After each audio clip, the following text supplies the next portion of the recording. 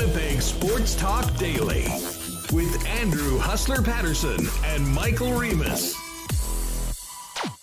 Hey, what's going on, gang? Welcome to another edition of Winnipeg Sports Talk Daily. We are absolutely packed today. Really looking forward to it. Huge game tonight. Oilers and Avalanche, and Ken Wiebe. Wiebe's World is in Denver. He's going to join us post-morning skate a little bit later on in the program. And we're also going to be kicking off the program. I cannot wait for this, actually. A guy that was very popular, a teammate, and was a hell of a fun interview back during his time with the Winnipeg Jets. Anthony Bitetto is going to join the program. We'll catch up a little bit on him, get some insight into his former team, the New York Rangers, and their big win last night. We'll have that coming up in about 20 minutes to get things started. NBA Finals do start tonight as well. We'll do a quick preview towards the end of the program with Julian Edlow of DraftKings. And I'm also looking forward to bring on our old pal, Mr. Dubsy, talk a little golf and get the reaction from the golf world on Dustin Johnson leaving the PGA Tour, by all accounts, to go play for $125 million reportedly on the Live Golf Tour, what that means for the Canadian Open, and the scuttlebutt around the golf world now that this Saudi Golf League seems to be going ahead. So going to be a real fun show. We are packed. Great to have you with us. For podcast listeners, I don't say this enough, but if you ever have the opportunity of giving us a 5-star rating and a review at Apple Podcasts or Spotify, it's greatly appreciated by us, helping us spread the channel. And, of course, for everyone watching on YouTube, hit that red subscribe button and the thumbs up as well. Always appreciated by your boys here at WST. A big thanks to the sponsors that make this show happen each and every day. Coolbet Canada, Canadian Club Whiskey, Assiniboia Downs, the Nick and Nicky DQ Group, Boston Pizza, Princess Auto, Little Brown Jug, Not AutoCorp, Breezy Bend, Royal Sports, Manitoba Battery, Culligan Water, Vita Health Fresh Market, F Apparel, Wallace & Wallace, and, of course, our friends over at Aikens Lake Wilderness Lodge. Let's get this thing going and welcome in Michael Remus before a busy afternoon of guests on WST. What's going on? Yeah, this is going to be a busy one. Looking forward to have former Jet on the program and Anthony Bitetto and Ken Wiebe, who is in Denver ahead of the Western Conference Finals. So I'm feeling good. It's Thursday, heading towards the weekend, and I guess though it's not raining outside, right? I'm looking outside your window there, Hust. It looks pretty good. No, it's quite windy, though. I will okay. say that. Quite windy. That was a part of the festivities last night at the ballpark. I know the wind was playing, as was as down at the soccer pitch. Tough one. I'll actually just get quickly to that. I mean, the Goldeyes back at home right now, taking on Cleburne. Tough loss for the lads over at IG Field, though. I think a big opportunity for Valor FC to get a big 3 points at home against Atletico Ottawa. I believe that was the team they put up half a dozen against earlier this season on the road, but they lost 1-0 last night. Tonight, not probably a great night for getting out to the ballpark, although, hey, just bundle up. It's always a great night, but it looks like it's going to be sunny for the next few days. So with the Goldeyes back at home, certainly a good time to go out and check out the ballpark, craft beer corner, and maybe try a Little Brown Jug while you're down there, as well as, of course, our friends at Little Brown Jug, available at the ballpark all season long. But Reem, listen, we're going to talk about the Avalanche and the Oilers a little bit later on with Ken Wiebe. Certainly we'll hit that in the cool bet lines. What a performance last night by the New York Rangers. And we'll ask Anthony Bitetto about his former team, what he thought about that. I know he's a lifelong New York guy, was a Ranger fan, so he'll be excited about it. But if you're a Ranger fan or had a little bit of scratch on the Rangers, you got to be pretty happy with the way that series started. Just a dominating performance. Very impressive from top to bottom. 6-2 was the final. The youngsters really stood out to me last night. That line of Lafreniere, Capocacco, and Philip Cheadle doing some real damage. And once again, Igor Shesterkin, showing that, he's in the conversation for the best in the world, and no one better to do that against than Vasilevsky, who I thought, made some huge saves last night. But my God, the Rangers were creating, and the seam passes and chances they got off those were, listen, those are going in more often than not. Doesn't matter who's in the net. And Rangers get first blood last night on home ice. Yeah, we kind of thought that was a possibility. We had mentioned some numbers that the team with the long layoff actually hasn't done well and lost the last 7 series, which was crazy. You wouldn't think that would be like that, but we did, again, as I mentioned yesterday, experience that firsthand when we all thought the Jets were going to tear up Montreal, and of course, they didn't last year. And the Rangers, they're hot. They have the goalie who can compete with Vasilevsky, and you look at their team, we didn't really think of them as that deep of a team before, but I mean, Frank Vetrano is looking like a really strong deadline ad. Maybe Florida wishes they would have had him last series when they couldn't score against Tampa, and here he is performing for the Rangers with, it's Chris. Funny you say that. I just saw a tweet. From one of the Bleacher Report guys. Imagine being a Florida Panthers fan, and your team spent 3 first-round picks to load up and go all in and beat the Tampa Bay Lightning. You score 3 goals in that series, get swept, and then the guy you let go to make room for some of those players, Frank Vetrano, scores a big goal last night against the Tampa Bay Lightning. Yeah, and Vetrano's always been a guy who can score. He's got a good shot, and he's playing with some skilled guys right now in Zibanejad and Kreider. And Kreider's having this huge breakout season, Zibanejad as well.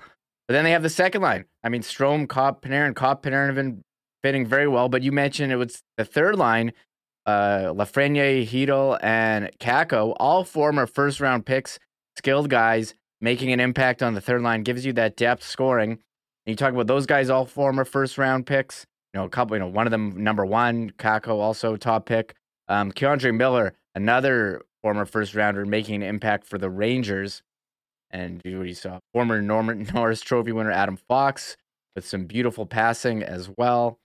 They're good, man. Watch out, Tampa. And, we've said Tampa, they're 2-time defending Cup champions.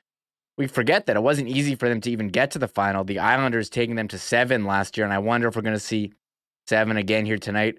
And for all of us who thought this was going to be a low-scoring affair, scoring is up this year in the NHL. We're not seeing those low-scoring games, and we've definitely seen it here in the conference final. Yeah, listen, I wasn't expecting 8 goals last night. I kind of thought that, especially the way Tampa can beat you any way you want. I mean, Tampa can score with the best teams in the league, but it's interesting you mentioned the New York Islanders. I mean, let's think back to Game 7. Wasn't that 1-0? I mean, Tampa is the game, and this is why I felt so confident about them against Florida. So that Florida can win the back and forth games where there's tons of scoring and tons of chances. But were they set up to win those tight playoff games that, you don't have a lot of room, you don't have a lot of space? And I wasn't convinced on it. And obviously the goaltending certainly favors the Tampa Bay Lightning. I think they probably would love to get into a few more of those games, particularly with Braden Point out right now. And I guess we can't overstate that loss. It didn't seem like it hurt them very much against Tampa. But John Cooper said, don't expect Braden Point back for the Eastern Conference Finals. And listen, if New York is getting this sort of scoring that they are right now from the Panarin line and then the youngsters, as we just mentioned, obviously Chris Kreider is still an absolutely devastating player.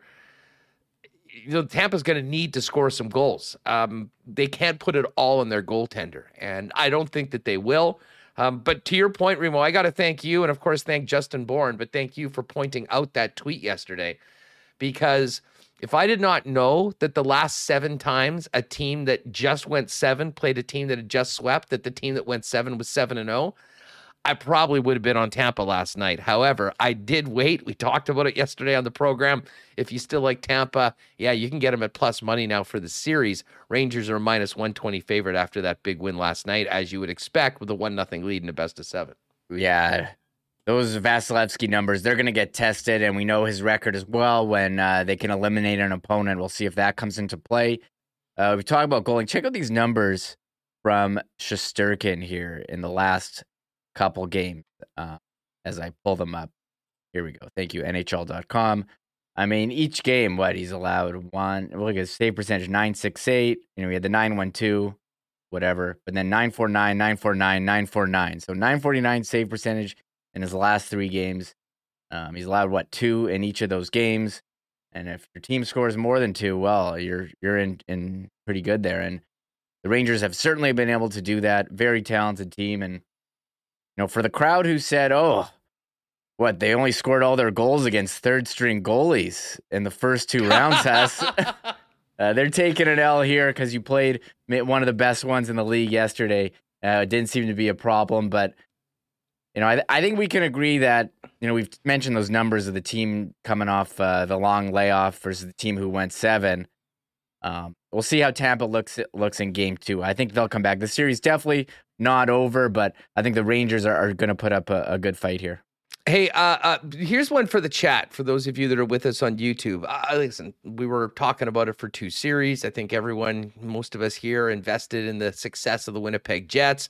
We're hoping to see the Rangers win 2 rounds and turn that second rounder into a first rounder. That, of course, came to fruition. Now that the Rangers have won the 2 series and there's nothing more to be gained from the Jets, are there some newfound Ranger fans? Are you guys going for the Rangers in this series and in the playoffs remaining? Listen, I think of the 4 teams, they certainly had the longest odds because of the fact that they have to go through Tampa and then potentially, the winner of Colorado or Edmonton. But I am interested if people are riding with the Rangers still after they've taken care of business for the Winnipeg Jets, or whether they're on someone else. I know there is, and we hear this all the time, Reem, some people that are just saying, well, I guess I'm going for Edmonton because they're the Canadian team. I don't know. I've never subscribed to that. I don't want any Canadian team to win the Stanley Cup before the Jets. I would love the Jets to be the team that broke the streak. And God knows, it's been nice to see the Oilers have some success in the Battle of Alberta. There was going to be one of those Canadian teams coming out one way or the other. But I don't want to have to hear from another fan base about that they were the team that brought the cup back to Canada. I'd be more than happy if the Avalanche or the Lightning won again, or the New York Rangers, as opposed to having to hear about it from our friends in Edmonton over and over and over again. But again, I could be in some of the minority, although I have a feeling that's just somewhat of a split take. I put out a poll. Who are you cheering for, Rangers or Lightning? 59% Rangers so far. So maybe I'll do one with all 4 teams, but I was on team 3-peat. I kind of wanted to see the Lightning 3-peat, but now the Rangers, they've won game 1. Maybe I can hop over to them. I do like when the Rangers are successful, and we've seen that in the Lundqvist, era when they went to the Cup final and they had playoff team year after year. I think it's good for, good for the NHL when New York is in. People get fired up. They're in a major market, and you saw the 94, how fired up they were as well when they won. So I think maybe I could be talked into the Rangers here. They're playing very well, and of course Andrew Kopp, former Jet, and Jacob Trouba as well. And I think there are some Kopp fans in chat, as I have seen. Absolutely. I mean, listen, Andrew Kopp was a phenomenal player for the Winnipeg Jets and did so much for this, for this team. And I think everyone knew that there was a good chance that he was going to be dealt based on the 1-year contract last summer. That wasn't the plan. The plan was to be playing for the Jets in the playoffs. When it wasn't the case, they did it. We've talked a lot about the return for the deal. Doug Phil asking in chat, and this is actually a good point. The Jets get a higher first-round pick if the Rangers lose this round, right? I mean, we're not talking about a huge difference, but yes, the difference that that pick that the Jets get from the Rangers is going to be anywhere from 29 to 32. If they win the Cup, it's 32. If they lose the Cup final, it's 31. And if they lose this round, it is 29 or 30, depending on the point total of the team that loses in the Western Conference Finals. So, I mean, yeah, I guess technically you could be talking about the difference of 3 spots one way or the other. But if you just assume that you're in that run, you can let us know whether you're still riding with the New York Rangers. One thing was interesting, Remus, and I kind of figured that this would be the case at the end of the game. Tampa is always a team that when they're losing, especially when a game like this earlier in the series, tries to make somewhat of a statement. And I think we saw exactly why Gerard Gallant loves the acquisition of Ryan Reeves as much as he does, because that guy was out to patrol the ice in the 3rd period. And, it was a borderline getting crazy there right at the end. And Pat Maroon got in, and Maroon, I think, maybe got his life saved by that linesman. I was stunned that he didn't get out of the way and just let them go. But it did end up with that hilarious picture of Reeves on top of Maroon with a linesman in between him. And then Reeves with the smirk on his face afterwards, knowing that not only did they get the win, but this was going to look really good on television and he'd have a lot more to chirp about going into game 2. Not surprising that it ended with some sort of fisticuffs, although the referees and the linesmen did everything they could to prevent it from getting crazy. Yeah, look at this picture on screen here. Sorry, podcast listeners, but yeah, there's a linesman sandwich in between Ryan Reeves and Patrick Maroon, an old-fashioned dog pile, and Ryan Reeves. I mean, you've seen videos on social media throughout the playoffs, him reading out the lineup card or being the last guy off the ice and dancing all the way to the dressing room after they won Game 7 against Carolina. I don't know, Ryan Reeves and Gerard Gallant in the conference final reminds me of when they were on the Vegas Golden Knights together, and we all remember Ryan Reeves' performance here in, was it Game 5 of the West final? Is that, you remember? Do you remember that one, or did you block that out of your no recollection whatsoever memory? But I just remembered. Well, the funny thing is, you mentioned that series. Like, I think the Ranger fans are feeling the way Jet fans did after game number 1. You host it. You've got home ice in the conference finals. You have a convincing win in game number 1, and you walk outside going, guys, we could be going to the Cup final. Yeah. Well, we know how it ended for the Winnipeg Jets. And I don't think there's much real overconfidence amongst the Rangers fans. I think they obviously are pumped that they've got this win, but they know, I mean, they're going up against the 2-time defending Stanley Cup champs. The Jets were going up against a first-year expansion team. So I think the expectations maybe were much higher here in Winnipeg. That being said, this is exactly the situation that they are in. Jacob Trouba remembers it. Andrew Kopp remembers it. So we'll see whether they can have a different result when through these next 4 games than what happened to the Jets against Vegas. Although, to be honest with you, I still wouldn't be surprised if Tampa all of a sudden woke up, got the win on the road, and came back and ran away with this series in 5 or 6. Yeah, I guess if you needed another reason to cheer for the Rangers, you do have the Winnipeg content in Ryan Reeves. So, but yeah, not over. I think this is going for a while, and I think if you're a Ranger fan, you're excited, but you have to know who you're going up against. And Tampa, they've been in the playoffs many times. You know Vasilevsky's record after a loss. So, well, we'll wait for the next game. When is that? Tomorrow, Friday? Yep. Yeah, exactly. And we got the other one tonight. Colorado, Edmonton. Ken's there in Denver, where he had the morning skate. No Darcy Kemper for Colorado's. Pavel Francouz. Listen, we're going to spend a lot more time on this with Ken a little later on. I like Edmonton tonight. I think Edmonton wins this game. And to be honest, the lack of Kemper, and this could really be impactful. And I know we've talked, I mean, the Flames, or for crying out loud, the Oilers have given up 9 and 8 in their last 2 game ones, although they came back with real strong performances and wins in game 2. So they'll certainly be looking to do that tonight. I've got concerns about Francouz. I'm not even too sure who the third stringer is if Darcy Kemper can't go. But it's going to be a great series. Going to be a lot of goals. I will not be taking the under in any of these games for the Western Conference Final. But we'll talk about it more and get the latest from Ken Wiebe a little later on.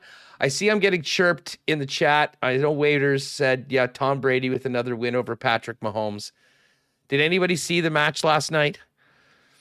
Was it really cool? Did we get it here? I didn't watch it. Okay, so we did get it here, but most of us only, I don't know when the last time I watched a channel that wasn't on HD. I think it would be a long time ago.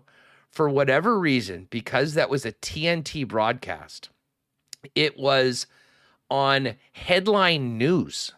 We get that here. Well, you do get it, but you don't get it in HD. Like, I had to go through all the single-digit numbers, and it was on, I don't know, channel 30 or 32 or something like that. I think 1 year before they had it on CNN International. I guess I'm shocked that, one of the Sportsnet or TSN stations didn't pick it up and throw it on, because it was a really good production. J.J. Watt and Barkley were doing the commentary for it. And I'll say this is what we can take out of it. Josh Allen was terrible, and he even tweeted out, how's your back after carrying me around the entire day? Mahomes, I saw a great grid of the 4 players, and it was basically putting who would be a good hang, like a good guy to hang out with, and who would be a good golfer. And the result was Mahomes was in the top right corner as the good hang and great golfer. Brady was the not so good golfer, great hang. Aaron Rodgers was the good golfer, guy you probably wouldn't want to hang around with for 4.5 hours. And poor Josh Allen was in the bad hang, and bad golfer category. And it was fun though. There was a lot of good back and forth. There were some great shots. I mean, Mahomes and Allen were down 2-0 after the first two holes, and I thought this was going to get ugly. And in maybe the most relatable moment of the entire event, down 2 on the third tee, Patrick Mahomes grabbed his first beer of the round, said that he had to do something to get it turned around. He was originally planning on waiting till the fourth hole and promptly went out and birdied the next hole. The guys are having some fun, saying that he acquired the swing juice and was back. But overall, these events are fun. The broadcast is great. But for those of you that think this was on Brady, this was Aaron Rodgers stepping up big at the end, and poor Patrick just not being able to carry that massive load of Josh Allen on his shoulders. But anyways, fun event. Hopefully they'll do it again sometimes. And I don't know about you, Reem. Like, it was neat when they had, Phil and Tiger involved, or Bryson DeChambeau. I'm almost preferring not to have the pro golfers in there and just have pro athletes, top athletes. Like, I'd love to see something like this with, some of the top players in the National Hockey League or even baseball, because you really do get a chance to sort of see what these guys are about, and get a little more insight into their personalities that you don't get to from games and just the stock press conferences that we usually hear these guys talking about. Yeah, I think that's totally fair. I mean, you can see a top golfer golf anytime. Maybe you like that interaction, but I think it's more about the personalities. Like, no one really actually cares if these guys are good at golf. You want to see some smack talk and some funny stuff and some personality. So yeah, I think golf is definitely secondary. Oh man, Tom Brady's trophy case going at me in the chat. Doesn't matter us, a win's a win. Well, that is exactly right. And yeah, Mike Wynn, no HLN, no murder mysteries. I guess they're the 18-hour marathon of the whodunit stories they usually have on that had to take a break for the match last night. Hey, the other thing that and we haven't probably spent enough time on this as we should have over the course of the last week, Remo. The Jays getting it done again. And that's 7 in a row last night. And maybe the most incredible thing about this is Vladdy had a home run late in the game, but, I'd still struggled at the plate early on. The Jays are being carried right now by the catcher position. Alejandro's unite. Alejandro Kirk with a couple homers the night before. Danny Jansen getting it done last night. And, even with Ryu, who's got some issues with his arm that they're worried about and going to do some more tests on. 7 in a row. Bats are getting going right now, and there's a real good buzz around this team. Frankly, the buzz that we've been waiting for since the start of the season, with their sort of pedestrian start. But the Jays are hot right now. Yeah, we were kind of waiting for this. They got off to a slow start. As you said, the bats were not there. They had some injuries, but they're going for 8 tonight. Alek Manoah against Johnny Cueto. Manoah hasn't allowed more than 3 runs in a start, and he's the guy you're looking to take that step forward if you want to, go far into the playoffs. So I know it's June 1st and there's a lot of baseball to play, but I think you ought to be excited about a 7-game win streak here. Yeah, so, and that's an afternoon game as well. So we'll keep you up to date on that throughout the afternoon. White Sox, Jays starting at 2. And yeah, my old buddy Johnny Cueto. I'm a big Cueto guy. He was so good for the Royals in 2015 when he got traded there and they won the World Series. But I'll tell you what, Manoah is the showstopper right now. 5-1 Ream with a 1.77 ERA. And I know this just because my pal Coolbeck Chris always consistently bets the over on strikeouts every time he starts. He's gassing a lot of batters as well. Yeah, absolutely. And you're going to needed him to step up, this year as a young pitcher. And again, going up against Cueto, 5-1 record. Funny, the Jays on this hot streak, still 5 games back of the Yankees, 2.5 back on the wild card, 8-2 in their last 10. That run differential finally, in the positive, they're +4. So teams, got off to a slow start, but the bats are coming around for the Jays, and we'll be following it as we go on this summer. You got it. Rob Mahoney, I miss Battle of the Network Stars. Wow, that's a blast from the past. Yeah, if you're young enough that you don't know what we're talking about, get onto YouTube after the show and just put in Battle of the Network Stars and see some of the wild stuff they had back in the 80s with some of the top athletes from sports around the world. All right, we've got a lot of hockey to talk about. Ken Wiebe will join us in about 25 minutes or so, live from Denver. He was at the morning skates tonight. We'll get Ken's thoughts on the Stanley Cup playoffs, talk a little Jets and more. But coming up in just a second, going to hook up with former Winnipeg Jet and New York Ranger Anthony Bitetto, see what he's up to these days, have a few laughs, and get his thoughts on his former team with their big win last night in the conference finals. Just before we do that, big shout out to our friends over at Aikens Lake Wilderness Lodge. I keep on looking at the Instagram feeds. Make sure to follow them, by the way, at Aikens Lake and on Twitter. Pulling some monsters out earlier in the season. They're going to be incredibly busy this year. There is a limited amount of availability a couple times this year, but maybe it's a great time to get planning for a once-in-a-lifetime 5-star trip, fly-in fishing right here in Manitoba for next season. Find out more on everything Aikens Lake can do for you, whether it's a family trip, a corporate outing, at aikenslake.com and at Aikens Lake on all your social channels. We'll be out there later on this summer and hopefully coming back with many great stories and many great pics of some monster fish with our friends out at Aikens Lake. Hey, our gang over at Wallace & Wallace continues to be Winnipeg's leader in fencing and overhead doors. You've seen their fences and trucks all over the city. I've been serving this area since 1946. And hey, if you need the security and protection of a new fence, or if winter did a number on your old one, give them a call. They got vinyl, ornamental, welded wire, chain link, or wood fences, whatever you need. And heck, if you need a new garage door, they've also got Winnipeg's largest selection of overhead garage doors. An expert can come down at a time you arrange to give you a free estimate. Pop down and see them at their showroom on Lawson Road off Keniston, or find out more at wallacefences.com. Getting ready for the Rady dinner coming up. We had the Zach on yesterday talking about interviewing Emmett Smith with Matt Leibel. I'm really looking forward to that. Of course, that's a perfect example of some of the things that are back. We're going to need to look good on. Throw the suits. And if you need a new suit, if you haven't worn one through the pandemic and it's time to step it up, get on down to F Apparel. Talk to Andrew and the gang about a custom suit starting at just $400. The best spot in Winnipeg to get a great deal and look great. And they've also been the headquarters for so many weddings for the number of years. 15% off for the wedding party if you get your suits at F Apparel. Find out more online at fephapparel.com. Pop up and make an appointment to come down for a fitting. And, of course, you can also visit them in person down at 190 Smith Street. And a big shout out to the gang over at Vita Health, keeping us healthy and keeping us ready for a fun summer.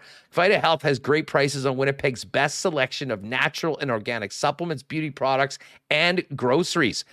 Delicious lunch options like Vita Market salad, soup, sandwiches, and more at the Grab and Go Deli. And amazing healthy options for the barbecue, including lean bison steaks or chicken. And hey, if you can't make it into one of their 7 stores, visit their brand new fully shoppable website at myvita.ca to buy online or schedule a delivery with Instacart. 7 Winnipeg locations, including the newest store in Linden Ridge, and online at myvita.ca. All right, Ken Wiebe in Denver coming up in a few minutes, but first, let's welcome back to the program Anthony Bitetto on Winnipeg Sports Talk. What is going on? Not much, man. I appreciate it. I'm glad I get the opportunity to come out here and hang out with you guys and, just talk a little smack, enjoy it, and have some fun with this. No doubt. You know what? Hey, let's first up catch up. I know a lot of people be interested to know. I mean, you were playing with the Rangers this year. Actually got dealt at the deadline over to San Jose. Fill us in a little bit on the season and how things went with getting that weird call for any player at the deadline. Yeah, absolutely. So, I mean, for me, it was a dream to play with the Rangers. So when I signed there 2 years ago, I had that opportunity. It was a blessing. It was something it was a dream of mine to put on that jersey. So when I had that opportunity, I was a full throttle into it. So fast forward a little bit, I have a good year. The COVID happens and the season's kind of like all over the place. But, we had the whole Wilson incident, with him going after Panarin. And the team kind of was shaken up a little bit in the summer. They brought some new guys in. They had a lot of young guys. So went into training camp, and my mindset was to try to make the team and do what I've done for the last, 10 years playing this game. Things didn't work out so well for myself, but I was get sent down to Hartford, and my mindset was to get back with that team as fast as possible. I wind up getting hurt. And that was kind of like the little turning point in the year where it's kind of like a little downhill slope. I finally recover, get back. The team's doing really well in Hartford. I'm enjoying hockey and, playing a little more offense in the American League, not more defending as much. And then I'm out to lunch on trade deadline day, not even paying attention to it. And my dad calls me and he's like, I just saw your name on ESPN. You got traded to San Jose. I'm like, holy, what a league. I love this. So sure enough, we get home. My agent calls me. San Jose called me. And, that was it. I was on a plane the next day to out west and check out California and the weather. How was it? It was tough. It was good. Like, the experience was good. That was my first, Cali team. Met some good people, some good coaching. But the team was kind of struggling. I don't think we didn't win a game when I was there, and hopefully that's not a pinpoint of me. But overall, it was it was a tough experience, but it was a good experience. I want to ask you about the Rangers, obviously in the playoffs right now. But you mentioned playing a little bit more offensively. I mean, you had 4 with Hartford, you had 2 with the Barracuda. But I wanted to ask you about the goal you scored with the New York Rangers, because if anyone has seen this goal, and we maybe have to get the clip afterwards, we'll show it. We for sure have to put the clip up. You reminded me of Nikolai Ehlers. I mean, it was you had the puck, did almost 2 full revolutions in the offensive zone, and then it somehow went in. And I remember you speaking afterwards. Obviously, it was a big goal. You were fired up to get one for your team. But am I not mistaken? The last 3 times you'd actually scored in the National Hockey League, it had been disallowed for some reason or a challenge? Yeah. So 1 was in Winnipeg. The 3rd one was in Winnipeg. And then I had 2 in Nashville. And I remember after scoring, I literally got back to the bench and I was just, please drop the puck. Because if this gets turned back, then I am not scoring ever again. I was so focused. And it happened to be that Peter Laviolette was the coach on Washington.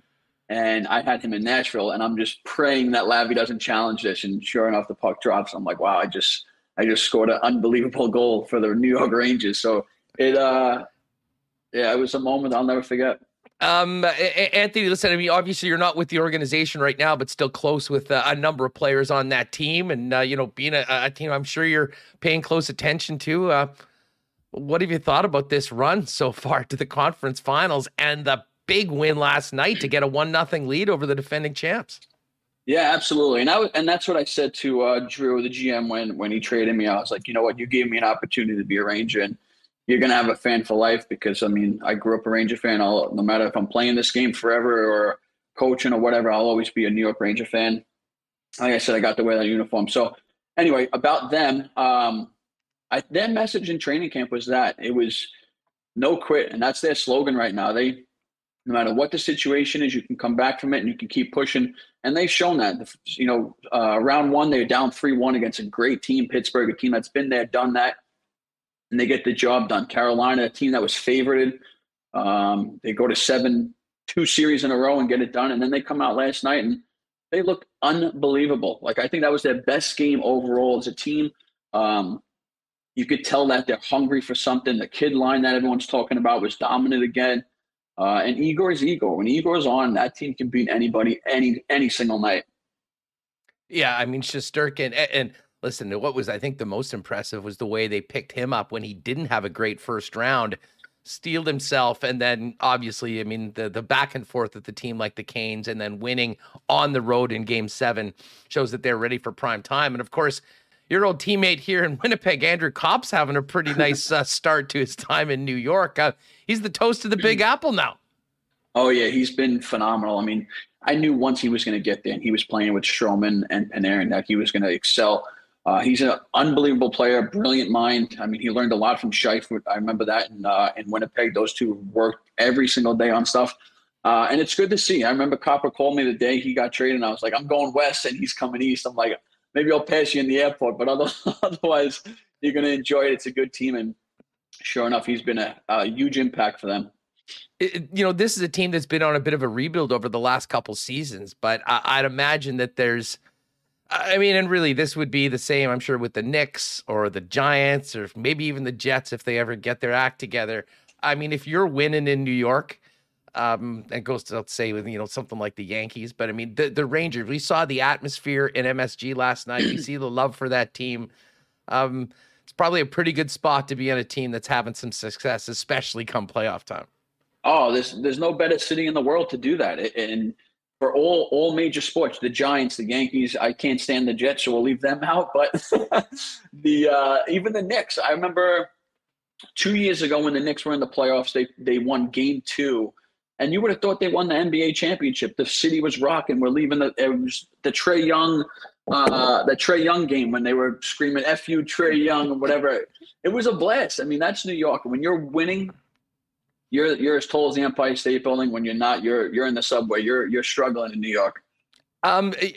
If they're going to get this done and beat Tampa, I mean, you're going up against, you're slaying the dragon, if you will, of the National Hockey League. I mean, I think it's obvious they need to do more of what they did last night. But from a guy that's played against them, I mean, what is it about the Tampa Bay Lightning? And the fact that they've won back-to-backs, does that make it even more of a challenge knowing that you're going over a team that's won it? Or does it maybe help a team like the Rangers because they know this is the test right now? We're getting our shot at the it's like a title fight. We're getting a shot at the belt, and it brings out the best in a team that is an underdog like New York. For sure. I think the title fight concept is the perfect analogy because you go out, you have a great call to round one, game one, you win round one. But the biggest thing for New York is you can't take round two off. You can't take that third game off. These are games that you have to almost exceed even more, come even hungrier than than what you're doing. So I think the biggest thing for them is just to stay the course. Don't get too high because you had a great game one win. The Garden's going to be rocking. You don't have to worry about that. Just go out there and do what you've been doing and enjoy it. That you enjoy those times, and that's when success happens. Hey, let me ask you just before we move on from the Rangers about a couple of players on the team. One's a former Jet and Jacob Trouba, who had another monster season and is maybe one of the most dangerous players out to be on the ice at the same time. And Adam Fox, who is a bit of a revelation. I think a lot of people out west that don't get to see a lot of the Rangers are maybe surprised about, the season he had last year. But I mean, you would have been in a lot of meetings, playing a lot of games, practicing with these guys. Tell us about the defenseman that Trouba has turned into and just what a special player Adam Fox is. So Trouba, I hit it off with Troubs right away. He was, an older guy when I got there, and he was there already. And the way he carries himself, the way he prepares for games, he's a true pro. He's a guy that, as a young kid like Foxy and those guys, they're going to look up to. He's a great example of that. And then I think he took a step this year. The Rangers don't have a captain currently, someone who wears the C, but there's 3 or 4 of those guys that took steps. I'm talking Zibanejad, Panarin, Trouba, Kreider. Those are all guys that could wear the C, and I think they're doing a hell of a job teaching those young kids how to be pros. And it's starting to show. The way he's hitting guys, though, in the playoffs, he's on a mission. He wants to be the strongest, the hardest to play against D-man. And that's a huge step for them. And I think it's rubbing off on other guys. You see Miller starting to throw the body more. I think Lindy's been very solid, strong, and I think he's, seems like he's fighting through some injuries right now. But it's a good step for them. And Foxy I played with some pretty damn good D. Yossi,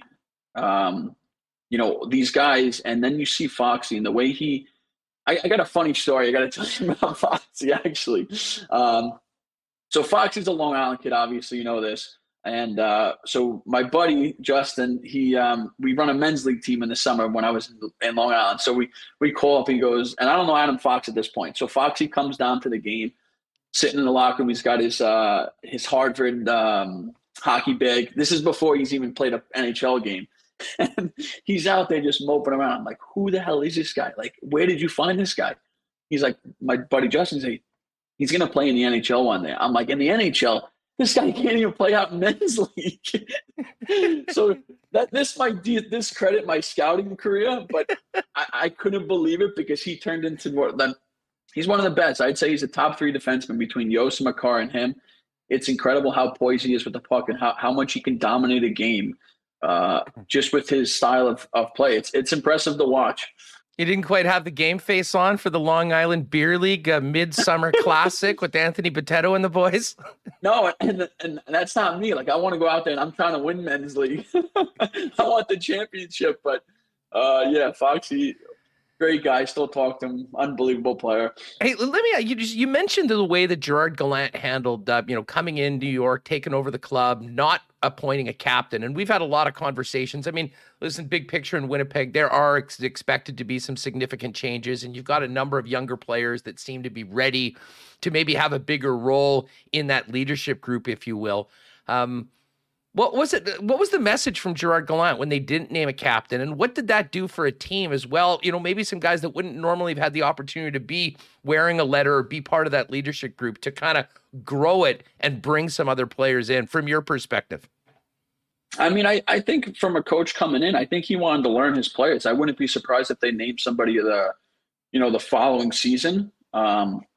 I think he wanted to learn the guys, know who was the right fit for himself, and I think he's done a hell of a job with that. And like I said, there's probably 3 or 4 guys that can wear that letter, and I think those guys, the leadership group in New York, have done a great job. Even when I was there, I can't speak on now when I'm gone, but obviously things are trending in the right direction for them.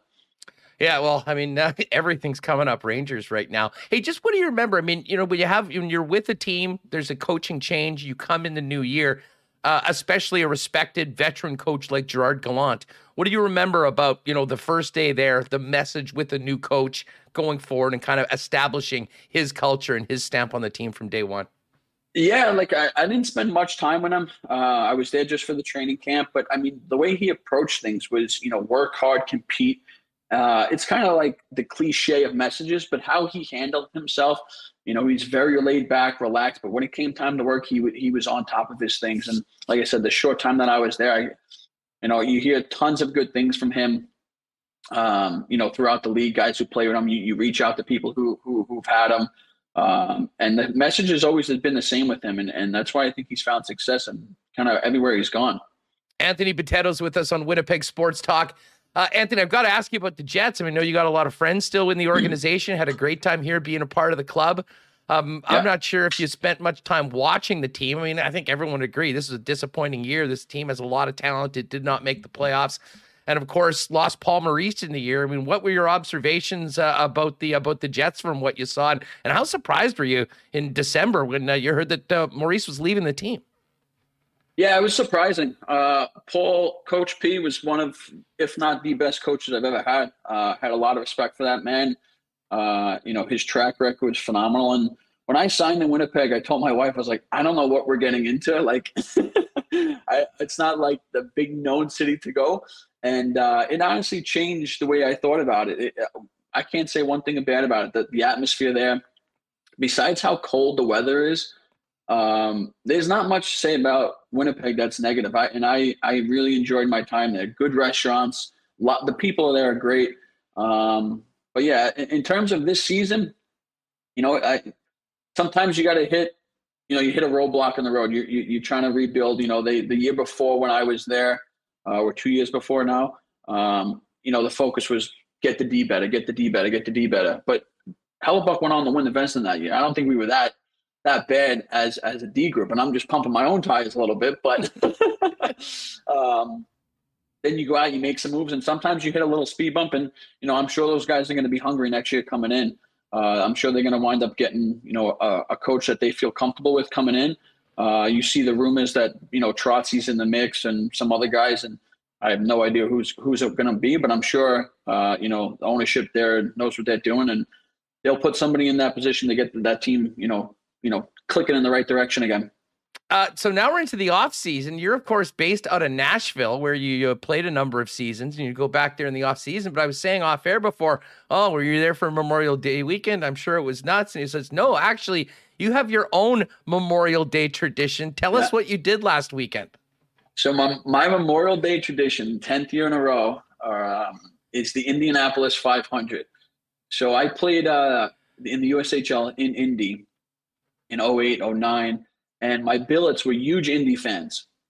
And they were like, come to this race. And I'm like, come to this race? A kid from New York, all they do is turn left and drive fast. Well, like, what's the hype about? So we win the Clark Cup in Indiana. This is 2009. And they're like, why don't you stay a couple extra weeks and come out to the 500? So I call a couple of my buddies, And my buddies are like, sure. So we all go out, and it changed my life on IndyCar.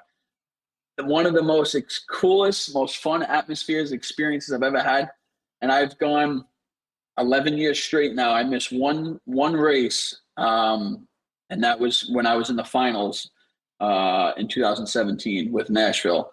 But otherwise, every year we go, and it's kind of been a tradition. Well, a good reason to miss the Indy, that's for sure. Playing in the finals. I mean, what's it like there? I mean, I kind of had the same perception of it, but you talk to people that have been to those events, NASCAR as well, and they rave about it. And to be honest, we were there. We did the show for a week when the Super Bowl was in Indianapolis, and we got out to the track in the 500 for the big media party in the event, but obviously there wasn't a race on. I mean, what was it that got you so hooked? Man, just the atmosphere. They do it, the national anthem, the flyover, like the whole production that they put into it. And then that first lap when those cars come around, you can't explain it. Like you get chills I'm getting chills thinking about it. But the lap, the sound of the car, and then the amount of people that are so excited about one individual event, it's amazing. I mean, there's 300,000+ people there.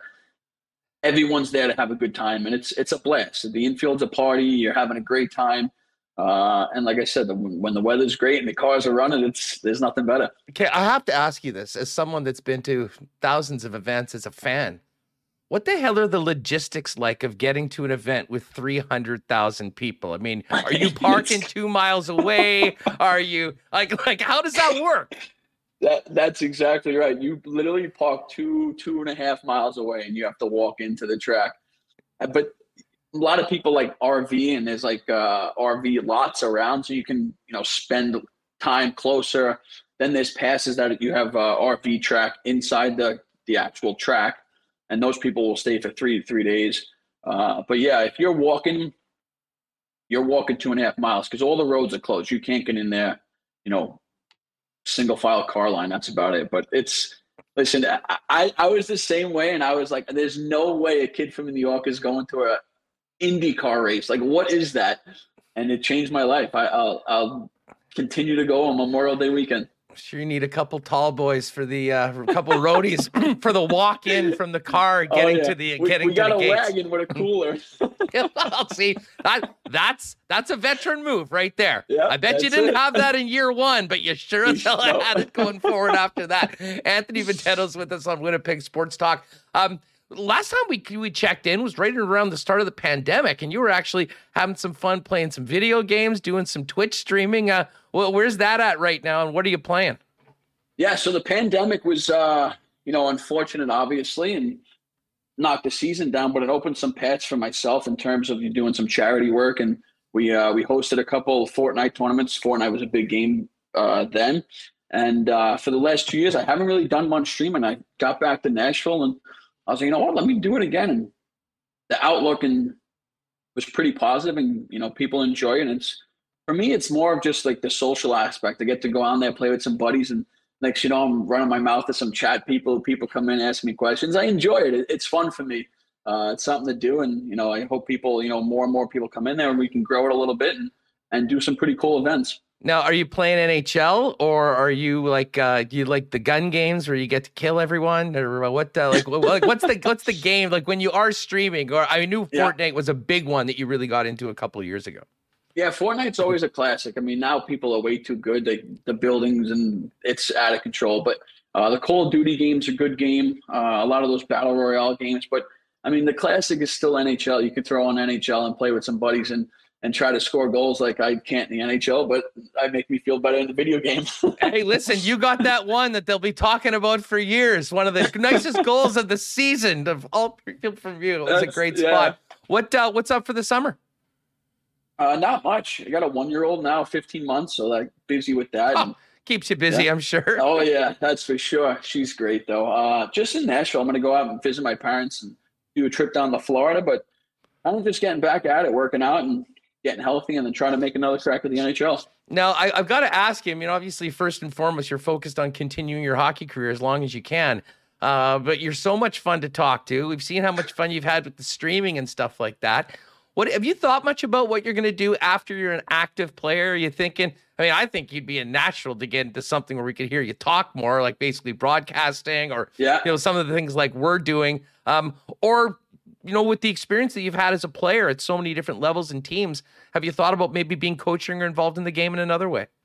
Yeah, absolutely. I always enjoyed the learning aspect of the game and the teaching aspect. I take, even when I gotten older, I've taken pride in, kind of trying to gear the younger kids into, becoming more pro, someone who's done there, been there, been in all situations. I was, playing a ton, not playing at times, scratched there, injured. Like I kind of have all these different traits that most people probably didn't have to go through. So in terms of that, yeah, I think coaching could be something that I'll enjoy. But at the same time, like I also like to have fun. So I got to find the mix of that. The broadcasting side might be something I, take a stab out. I got a nice accent, as people call it, but so we'll see, man. Like I said, I enjoy where I'm at right now, and kind of, I don't know how many years I got left, but I'm gonna, try to get back to the NHL, and if not, enjoy hockey and play it as long as possible. But after that, I'm going to have to work. Well, I'll tell you what, we've always got a spot for you here on WST if you want to kick it around. And tell you what, if your boys can maybe keep playing the way they did last night, maybe we can talk again about the New York Rangers and the Stanley Cup Finals in a couple of weeks. I like that. Yeah, even if we a couple of games from now, we check back in and make it see how they go. But yeah, I'm always up for that, guys. Anthony, appreciate it. Lots of love from you, from Jet fans here in the chat. Welcoming you back, and let's do this again soon. I mean, we've always loved chatting with you. It's great to have you back, and we'll enjoy the rest of these Stanley Cup playoffs. Talk to you soon, and hopefully talk more about you in the NHL, but certainly more visits to Winnipeg Sports Talk. I like it, my man. I appreciate you guys. It was good first time, good first episode. So we'll definitely do more, and I'll come up with some more stories too to share with you. Cannot wait for them. Anthony, have a great one, man. Thanks so much for doing this. You too, guys. Take care. Great stuff with Anthony Bitetto. Could talk to him all day, and what an accent too, huh? I know people were enjoying that in the chat. Big thanks to Anthony, and we'll definitely have him back on the program sometime soon as well. All right, Ken Wiebe going to be joining us in just a couple minutes from Denver. I'm sure he's hydrating right now. Hope he can get his hands on some Culligan water. Ken, the king of hydration, needs the best. And the best, of course, is Culligan. Hey, they've been the experts in Winnipeg and Manitoba for water services for over 65 years as a family-owned business, and they really have whatever you need. Water softeners, filters, bottled water coolers, whole home systems, and drinking water systems, not to mention citywide water delivery services and commercial and industrial water products and solutions. Pop down and see them at 1200 Sargent Avenue or online at drinkculligan.com. Man, we get a lot of great feedback for all of our sponsors, but I have to say, the folks that pop by Manitoba Battery, we always appreciate you mentioning Winnipeg Sports Talk. They've had great feedback, but man, they've taken great care of our listeners and viewers, and they've got extra hours to help you out right now as we get into spring and summer. Many of you are working on projects after work or on the weekend. Manitoba Battery is going to save you money and save you time on whatever type of battery you need. You're working on a hot rod, you got a golf cart, a boat, a Sea-Doo, whatever. They've got you covered, and you'll save money and save time as opposed to getting to the big box stores. Pop down and see them, 1026 Logan Avenue. Phone them ahead, 783-8787. They'll get whatever you need ready for you to pick up quick and easy, and you can always check out what Donnie and the gang has going on online at manitobabattery.com. And hey, Bomber home opener next week. Royal Sports is ready and expanded Bomber section right now. Not to mention a big soccer section. And a lot of people I saw in the chat talking about that Scotland-Ukraine yesterday. Just a tremendous win for Ukraine and the team with what they've been through.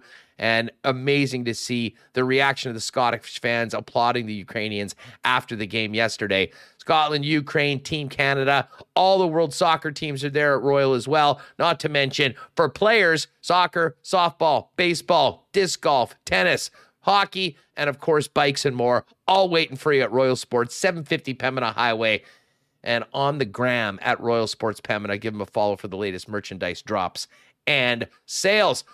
All right, let's get out to Denver, Colorado. And last seen looking resplendent in his F apparel suit on the post game after game one It's Ken Wiebe joining us from Denver. Weber, what's up? How are you?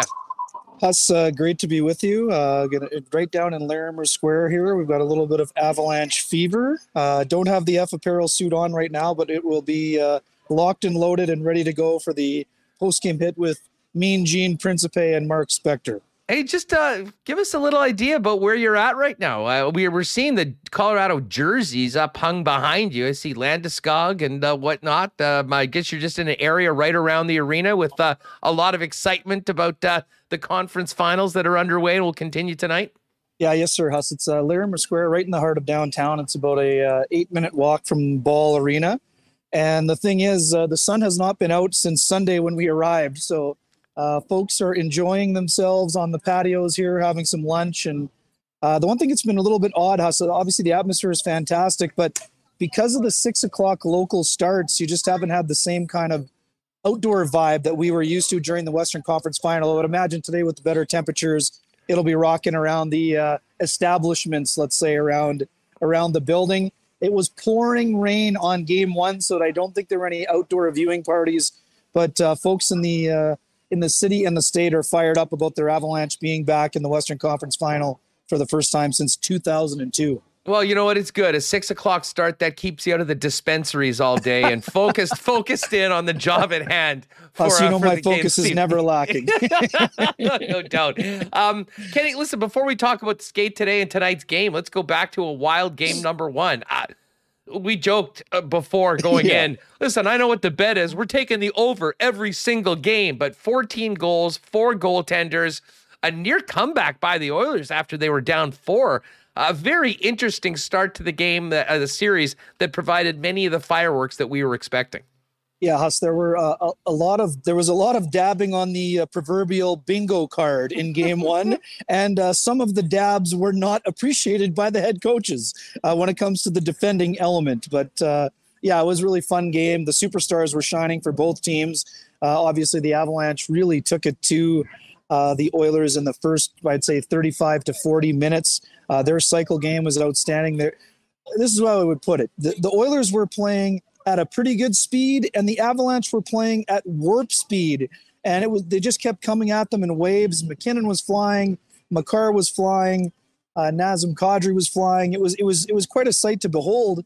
But on a night where they built the lead, the Oilers just didn't go away. It seemed like game one, in a lot of ways, against Calgary in the last round. I mean, they came back strong. And it's funny, Huss, in a game where Connor McDavid, you would say he didn't have his best game, he still had a goal and 2 assists for 3 points. So I think the Oilers will be better today. And I guess, too, I can't ignore the fact that one of those spots on the bingo card was the controversial goal that was allowed to count on the non-offside, the coach's challenge that was the call on the ice was upheld, let me say. But take us back to that moment. I wanted to ask you about this, so this is a perfect time to do it.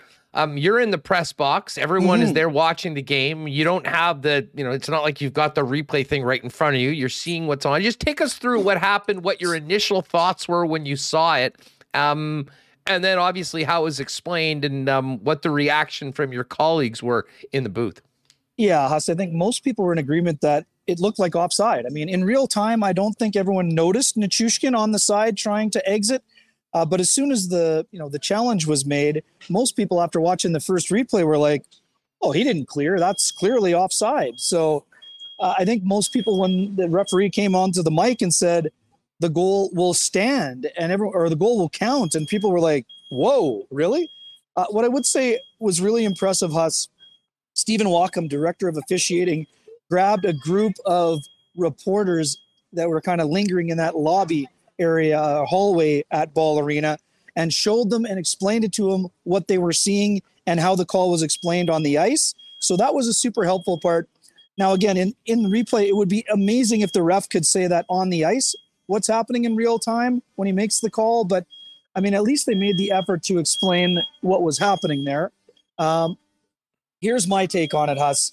I understand the rule just fine, but to me, my issue is there's no change of possession. I mean, I understand that Cale Makar has to touch it in the offensive zone, but he was responsible for bringing it into the offensive zone when a player was still in it. So I don't know. I totally understand why the call was made, but to me that looked like offside. And like I said, I'm not here saying it was the reason the Oilers lost, but it led to 2 goals, one that counted and one on the power play that was given for the failed challenge. So I also love the way that Jay Woodcroft handled it, saying that, sometimes you get a break that doesn't go your way. They understood the ruling. And he said, quite frankly, the Oilers needed to kill off that penalty, and then there's no issue. I mean, are we this is going to be talked about for years. I mean, that play, and frankly, and many people thought it was karma to the Oilers for the Blake Coleman kicking goal not going in, and whatever. You can take that up with the hockey gods and see whether they were involved in it. But we'll be talking about this for a long time, and I would imagine, in some ways, what I think the question that comes out of this is, what is the definition of possession of the puck? Right. I mean, I mentioned this on yesterday's show with Marat, but I'll throw it at you. I think it was Bruce McCurdy was on with Low Tide in Edmonton, and they were talking about it, and he said, well, if that's what our definition of possession, when Connor McDavid is skating end to end with the ice, does he have possession the whole time? Or as he referred it, is it 250 micro possessions when the puck's on his stick and off the stick? And I understand why it's very confusing for average fans. And I'd imagine it was probably pretty confusing for even the Oilers coaching staff. Yeah, no doubt. And I mean, their video coach is almost always nails the coach's challenge. So here's one thing I want to add, Huss. If that play had been ruled offside on the ice, if the linesman who sees Nichushkin has not cleared, no one's complaining. Nobody on the Oilers bench is saying, "Oh, you totally got that wrong. Makar had it, or Makar, it went off his stick briefly." You know what I mean? There's no complaints if that goal, or if it's waved off in real time. The Avalanche aren't saying, "Oh, that was obviously onside. Didn't you see what Makar did here?" And to me, here's the other part, Huss. Cale Makar, incredible hockey intelligence. I wrote all about him at sportsnet.ca today. But Cale himself said he got lucky on the play. And I would also say this too, Huss. If you go back down and drill down on the video, it's not like Makar was looking to his right to wait to touch the puck before Nichushkin clears. He's not even watching where Nichushkin is. And Huss, I'm not even sure he knows he's there, to be honest. He made a great read to step up to steal the puck. He went in. He wanted to go at the net. I don't even know that a lot of people thought initially that he maybe just flipped the puck to himself. It's entirely possible that it just rolled off his stick, and that's to take nothing away from the skill of Cale Makar because he's exceptional. But I'm not sure. I think we're giving him too much credit in order to make it work in terms of what the ruling was. You know what I mean? He definitely waits, but look at his face right here. Perfect angle. He's not looking to see if Nichushkin. I'm not even sure he knows he's there. He's not even looking towards him there. So to me, it looks like the puck just rolls off his stick. It's not like he flipped it to himself. In real time, if you look at Makar, he goes so fast, there's no way he thought about flipping it to himself. So I don't know. It was an interesting play, but again, on a night when 14ers scored, it's not just one play that makes the difference. And here's the other part. The thing that was unfortunate for the Oilers, Huss, in a period they were absolutely dominated in, Zach Hyman just scored 9 seconds earlier. Exactly. If you're the Oilers, if you get to the dressing room, what was it, 2-2 at that time, you're doing cartwheels because of how badly you were outplayed in the first 20 minutes of the game. But instead, they gave up a goal quickly, which happened in the game a couple times. And it was interesting. I mean, it just seemed to be such an interesting play in the game. But in real time, I thought it was obviously offside. And like I said, I understand the explanation just fine. I'm just not sure that would have been my interpretation. I have no problem with how the rule was applied, but I still think that's offside. Yeah, listen, I'm sort of with you as well. But I will give them credit. I thought they did a good job at trying to clearly explain it, although you might not agree with it. This is the rule, and there's been a number of cases similar to that, although probably not as noteworthy as the one. But as you mentioned, it was very costly for Edmonton. Colorado scores on the power play. They get that lead. I felt that the game one for the Oilers' perspective, getting back into it and getting it to 7-6, they felt more in that game that even they did in the Calgary game when they got it to 6-6. Like, what was your takeaways from the way the Oilers got back in the game, as well as from the Avalanche side of things, letting them get back into the game when they had a stranglehold on the game? Sure, Huss. I mean, in some ways, it reminded me of the Game 5 against the Blues, where they kind of let their opponent. They kind of took their foot off the pedal a little bit, but I don't think they sat back the same way that they did against St. Louis in that third period when they were able to tie the game before the McKinnon goal happened. And then you had the goal by on the back door there by Robert Thomas. So I don't think it was as bad. I don't think they were as loose defensively. To me, there were just some exceptional plays. Like the Draisaitl pass backdoor is absolutely off the charts. I mean, the power play we know is outstanding. So the fact that they were able to get going there, no real surprise. But I mean, JT Compher, classic quote after the game. If we want to win more games in this series, we better tighten up defensively. So I know that Jared Bednar kind of painted a little bit more of a rosy picture and thought there was some bad luck involved. But by today, after watching the video, Bednar was quite frank in saying, "Oh yeah, we're going to need to be better defensively if we want to win this game and continue to go, because both teams are going to be trying to drill down into the details in game 2 here, and we know the Oilers don't want to go down 0-2, and we also know they've done a great job of responding so far in these playoffs after tough starts, and that goes towards Mike Smith as well, whose game ones have. You looked at the numbers yesterday, Huss. They are no good, but his game 2 numbers are exceptional. So. I mean, we know the goaltending battle is key going into this game. The Avalanche can say all that they want about having faith in Pavel Francouz, and we don't doubt that they don't have confidence in him, but these are the facts. Francouz was a part-time starter before, but he didn't, Philip Grubauer had the job last year, and they brought in Darcy Kuemper and gave up a lot to get him, and with all of those things in mind, they were still one of the teams in the Marc-Andre Fleury market. So, I mean, they have confidence, yes, that he can do the job, but I mean, can he do the job for 7 more playoff wins if that's what's required? They have confidence, but there's degrees of confidence, and I would be with you. Huss. I don't think that they think that they're rolling in just a straight up 1-2. What do we know about Kuemper right now in that situation? Because that is massive for what could happen in these next 6 games. Yeah, 2 quick things on that, Huss. We don't know anything. Jared Bednar is in complete cloak and dagger playoff mode. All we know is he's been ruled out for game 2. We don't know what's happening in terms of. Here's the thing. We've done a lot of research here on the media side, including our friend Frank Saravalli went back and watched that period over. So he takes a shot from Cody Ceci in the mask area. And after that stoppage, he goes to that's where he goes to the bench in the stoppage. Doesn't come out because they're still on the power play. But we think it could, again, you never know if it's a concussion. But what we do know is in the series of events, that could have easily been the case. Also, he was asked flat out by reporters if it was anything related to the eye injury in round 1 with the stick in the eye accidentally from Ryan Johansson. He said he wouldn't get into it. So still a bit of a mystery. But here's the other part, Huss. Darcy Kuemper has had some strong moments, but he hasn't been regular season Darcy Kuemper. He was 904 going into game 1.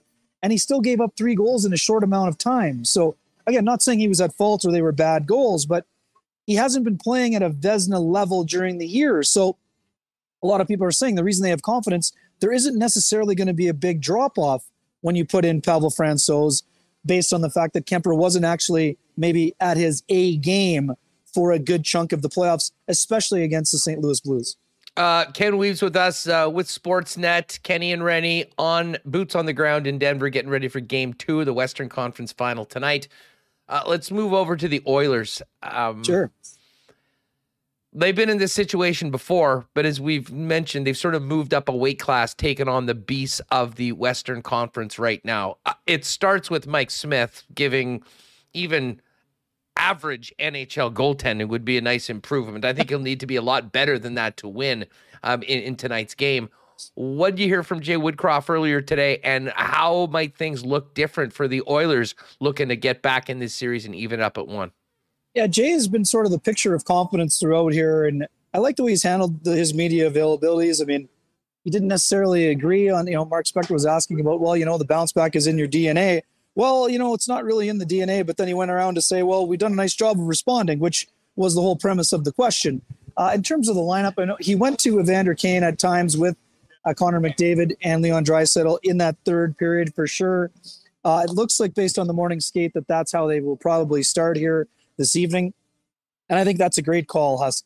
What the Avalanche did in terms of going in the head-to-head, they put Nichushkin on that top line, knowing how defensively conscientious he is, and he's got that big body. So what you need to do against Cale Makar, not a lot of guys can keep up with him, but you need to get bumps on him and get physical with him when you can. So having Evander Kane be the first guy on the forecheck, that's something that Kane himself mentioned this morning.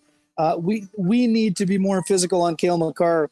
And when he was using we in that situation, he meant himself. I mean, if others can get there, no problem. But he's going to be the guy responsible for getting a bunch of those bumps on him. And he's such a big, strong physical power forward that's one of the areas that the Oilers feel that they can do a better job in game 2 here. Ken, what'd you think of the game last night? What a performance by the Rangers. Remo pointed out Justin Bourne's tweet yesterday. We were talking about this game, and I think it was almost deja vu thinking back to last year. The Jets had swept the Oilers. They had the full week to get ready to practice, to be rested, and they're going into game 1 against Montreal, who's just battled back and had 7 hard games and won. Yeah. And of course, we know what happened in that game and in the series. Apparently, the last 7 times that's happened, the team that went to 7 has won game 1 against the team that just won 4. So we stayed away from the single game total last night. All that being said, man, the Rangers looked even better. Anthony Bitetto was just on with us, and he thought that was the best game that they'd played in the entire playoffs. And I thought Vasilevsky was strong. Like, he made a lot of great saves. But, man, their ability to whip that puck across the seam and get wide open nets for one-timers was something else. That was a real statement game by the New York Rangers. What were your takeaways from game 1? Yeah, 2018 vibes, Huss. Western Conference Final vibes after the Jets went on the road in game 7 against Nashville and came out flying out of the gate in game 1 with the Mark Scheifele drop pass to Dustin Byfuglien 65 seconds in for the slapper from the blue line to me. So you're not concerned about game 1. You're concerned, depending on how long the series goes, if you're the New York Rangers. But they played that one on adrenaline. John Cooper's been saying everywhere that, there were some concerns about his team being flat in the opener. They were flat in a lot of areas, but you got to give full credit to the Rangers. The kid line was absolutely phenomenal in the game yesterday. Philip Hedl, man, what a week he's having in terms of this kind of breakout playoff situation. Shesterkin's solid. Their team has been playing very well, and we talked about it the other day on our preview show, Huss. The bread man needs to start delivering, and that was a big goal for him. And boy, oh boy, Chris Kreider, what a time to get hot for a guy who had been pretty quiet. A big game 7 and then a big game 1. When Kreider's going, not a lot of guys. We talk about power forwards with Evander Kane. Chris Kreider's got that exceptional speed and power game as well. And we know the Lightning have a good defense core, but he could give some people some problems if he gets himself on a roll. And man, oh man, Mika Zibanejad, Huss, what a playoffs he's having. Just been absolutely dynamic as the first line center down the middle there. He's been absolutely tremendous. Hey, Kreider scored 52 this year. Yeah. Over under 45 scored within 1 foot of the blue paint. It's under, but not by much. Not by much. Exactly right. We had a fun conversation trying to figure that one out yesterday, watching the game going forward. Ken Wiebe with us in Denver. Ken, I mean, listen, I know you're covering this series for Sportsnet, but you've always got your ears on the ground as to what's going on with the Winnipeg Jets. Pierre-Luc Dubois and Adam Lowry, and the other players that were participating in the World Championships finished that coming over. But the head coaching search still at the top of the list, and I'm sure that's something that people are asking you about as well on Press Row out there in Denver. What's the scuttlebutt about the Jets right now, and have you heard anything more on the Winnipeg Jets coaching search? Yeah, Huss, the Trotz watch is still kind of going at the snail's pace, but that's by design. Barry Trotz taking his time. We talked about this last week, I believe, Huss. If this is potentially Barry's last head coaching job, and we're not saying it necessarily is, but it may be. So if that's the case, he wants to be sure that the situation is right for him. It's interesting. I said this before and I will stand by it. I don't think there is a front runner that has emerged, but that also means the Jets are still very much in the equation. One of the interesting things around the rink is that it sounded like the Jets were also interested in talking with Rick Tocchet, but not sure if that's going to happen or not. We know that Tocchet's, a name in demand in some other areas as well. So not a lot of clarity, Huss, is the concise answer, but things still sort of sorting themselves out. And now too, with the, Jets management is at the combine and everything else. This is just something that's still going to take a little bit of time. We know the Panthers are still deciding what's happening with Andrew Brunette, unless something's happened in the 1 hour since I've been left the rink here. But I think there will be, we said this before, everyone wants to happen in real time. I think this will happen in the next 2 weeks maybe, but it's one of those things where I think it may happen before the Stanley Cup final, but it definitely needs to happen. Not definitely, but I would expect it before the draft, and quite likely it happens before the Stanley Cup final. There's always one of those kind of news embargo kind of situations where the league would like all the focus to be on the Stanley Cup finals. So the teams that are looking for coaches, I know a lot of them would like to have it done maybe before game one. If it can't happen, end of June probably is what we're looking at here. But yes, not a lot of clarity, but still a lot of discussions happening. Yeah, and from Trotz's perspective, I mean, he's speaking with the people that he needs to speak to and considering what he needs to do. And it really does seem, I'm not sure whether you share this opinion, that almost everything else in the coaching market with a number of jobs open is sort of on hold right now till they feel what the number one choice of many teams decides to do. Yeah, a little domino effect special, Huss, for sure. But will Barrie be the first domino? Now that's what the other situation is. And if you're one of those teams that's maybe on the periphery and not a front runner, do they go to a plan B to ensure they don't miss out on both Trotz and their plan B? Now that would be the other situation to kind of keep an eye on. But I think that what we know about Barry Trotz is that there's a reason he's in demand. And I think, quite frankly, most of the other candidates are going to have to wait and decide to see what happens in terms of what Trotz decides before they try to get the chair, before the musical chair's music comes to a screeching halt. Hey, what do you think the chances that Maurice is behind a bench next year? I would say moderate to fair. I would like to say good, and I still think there is a good chance he'll be on a bench before next season is over. I'd feel much more confident saying Maurice will be on a bench before next season is over, but I do think there's still a steadfast chance that he would be in the mix. I've heard he could be in the mix for Philadelphia. Dallas is a team I've heard a little bit about. I know, somebody had reported Vegas was maybe talking to him as well.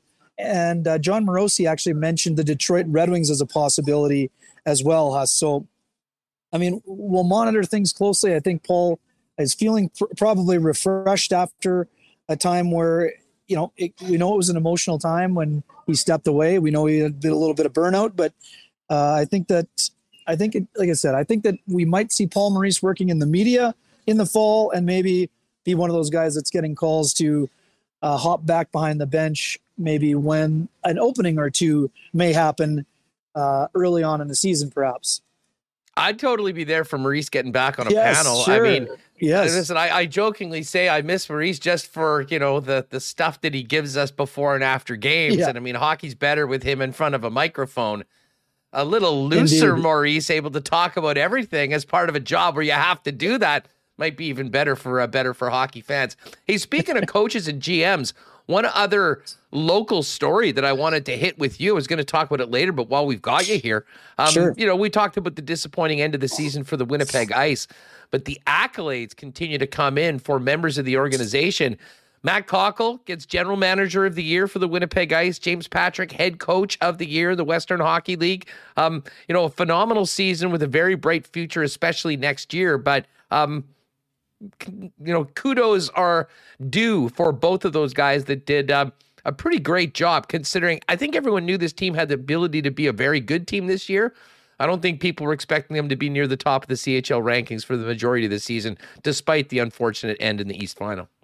Yeah, bang on, Hassan. Well said. I mean, Sean and I were fortunate to have both guys on. I mean, we had James on before the series playoffs started and Matt Cockle on one of our preview shows.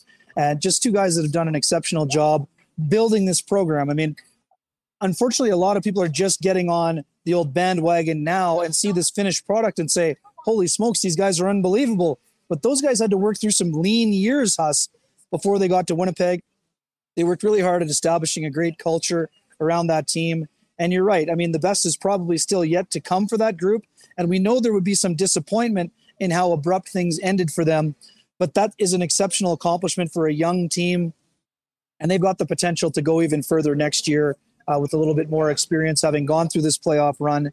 And those two gentlemen that you mentioned, I mean, Matt Cockle, he always praises his staff, but Matt's done a great job in the GM role. And James is an exceptional head coach, really smart hockey guy. And I mean, to me, I think James wants to be back behind the ice bench and sort of, push this thing through. But I could see James being a guy that would be under NHL consideration for a head coaching job in the not too distant future, depending on if that is something he wanted to do down the road. But like you mentioned, accolades well deserved. And I would say both those guys are still hungry to take that next step and beyond moving forward.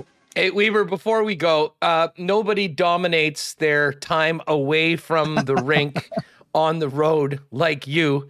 Did you get to the ballpark yesterday? Fill us in on what you've been doing outside of all the strenuous lifting you've been doing for Sportsnet.ca. Well, Huss, I was going to say to you, yesterday I was working on the Makar column, but here's how it unfolded. Terrible timing for the Rockies scheduling this week. Day games on both days where the day games were not scheduled very well. They're on the game nights. They had night games, but because of the rain on Tuesday, I'm getting my days mixed up here. It's that time in the playoffs. They had a rain out, so it meant a doubleheader yesterday. As I was finishing my Cale Makar column yesterday, Huss, I look at the box score, and in the right-hand corner, it flashes no hitter. And I'm like, oh my God, you got to be kidding me. There's a no hitter happening. I'm 5 minutes from the ballpark. I've never seen one. Ace Walker is the closest thing I've seen with the Gold Eyes, a one hitter. But by the time I had sent a text to some of the other reporters, the no hitter had been broken up. So we ensured that we got to game 2 of the doubleheader. We missed out on Randall Grichuk coming in to pitch the ninth inning in the opener, but we were able to get to the game. It's a fabulous ballpark. Home runs were flying out there like nobody's business. We did not stay for the walk-off ending because there were dinner plans, but any afternoon inside a ballpark at the minor league or major league level, Huss, is an absolute bonus. And people would joke about the maximization. I was looking for a Guns N' Roses concert in a nearby city or town, but no concerts on the horizon. I had a great meal at Osteria Marco, one of the great Italian restaurants here in Colorado, with a couple of colleagues. So, I was going to ask you where you went. I'm like, what are you talking about? You don't leave games early to go to Arby's. I mean, there had to be. No, Huss, I know it is. I mean, this is going to sound very sad. You can order chicken fingers and fries anywhere. I like to eat a little better than that, mostly, Huss. Here's the thing. I'm embarrassed to say this. It was cold yesterday afternoon. It was a whopping 54 degrees, windy. If it were today and it was sunny and in the 70s, there's no chance I would have left. But let's just say it was a group decision. I wasn't the one leading the charge, but it was a team choice, and I have to stick with the team, Huss. I'm a team player. Well, you are. And by the way, I don't know who we need to talk to down there, but how do you like the ambient noise here? Well, it's been great. We thought you were going to get run over by a backloader for the first 10 minutes of it. I mean, you pulled it. You pulled it through. We go to great lengths, Huss. We go to great lengths to make this hit happen every single week. Whoever is manufacturing all those damn Colorado lows, tell them to keep them to themselves. We've had about enough at this point. Exactly. Let's get the nice weather out. I heard the rain is finally suspending operations, or yeah, the rain suspended operations. It's gusting to about 60 or 70 right now, though, and perfect. It's cold, and I think it's going down to 2 tonight. So you're not missing too much. It's not prime Manitoba golf tour weather, like this. It's a slow start for the tour, Huss, but the June and July and August are going to be exceptional. Hey, just quickly before we go, fill people in on what you've got coming up, what you're doing today, where they can read the content, and when you might reappear on the tube like you did late night when I was finishing up my evening 2 nights ago. Yes, I appreciate the text and the exposure, Huss. Good news. Mean Gene and myself and Mark Spector will be live after the game as well here tonight. We've got Mark Spector and I have a pregame notebook for your reading pleasure. And if those folks missed the Makar feature, it was a fun story to do. This guy's an exceptional story, Huss. At a time where so many people are in a rush to get to the NHL, this is a guy, Cale Makar, who said to the Avalanche who wanted to sign him, "No, I'm not ready. I need one more year." And that's what he did. He went back, dominated at the collegiate level, came in the playoffs, and then won the Calder Trophy. So exceptional play. And you just hear people talk about how humble he is, and how he's playing is goes without saying. But definitely going to be a fun series, and Huss, can't wait for this one tonight. And let me tell you, Hockey Night in Canada on a Saturday night in Edmonton in June. You can sign me up. I'm fired up to be around the arena. We know the people will be jazzed. We know what it was like in 2018 in Winnipeg for that series, and a lot more if they can get the win tonight. I will tell you that much. No, the series needs some tension, Huss, right? And the tension would come if the Oilers can win. So, man, oh man, it's going to be awesome. And I also have to say this, and I said this the other day to Sean. Ball Arena, one of the top 3 to 4 atmospheres in any of the American buildings. It was absolutely jumping the other night. There were some tense moments when it got to 7-6, but when Landeskog pumped in that empty netter, Paul Bissonnette put it up on the old Twitter machine, I think yesterday.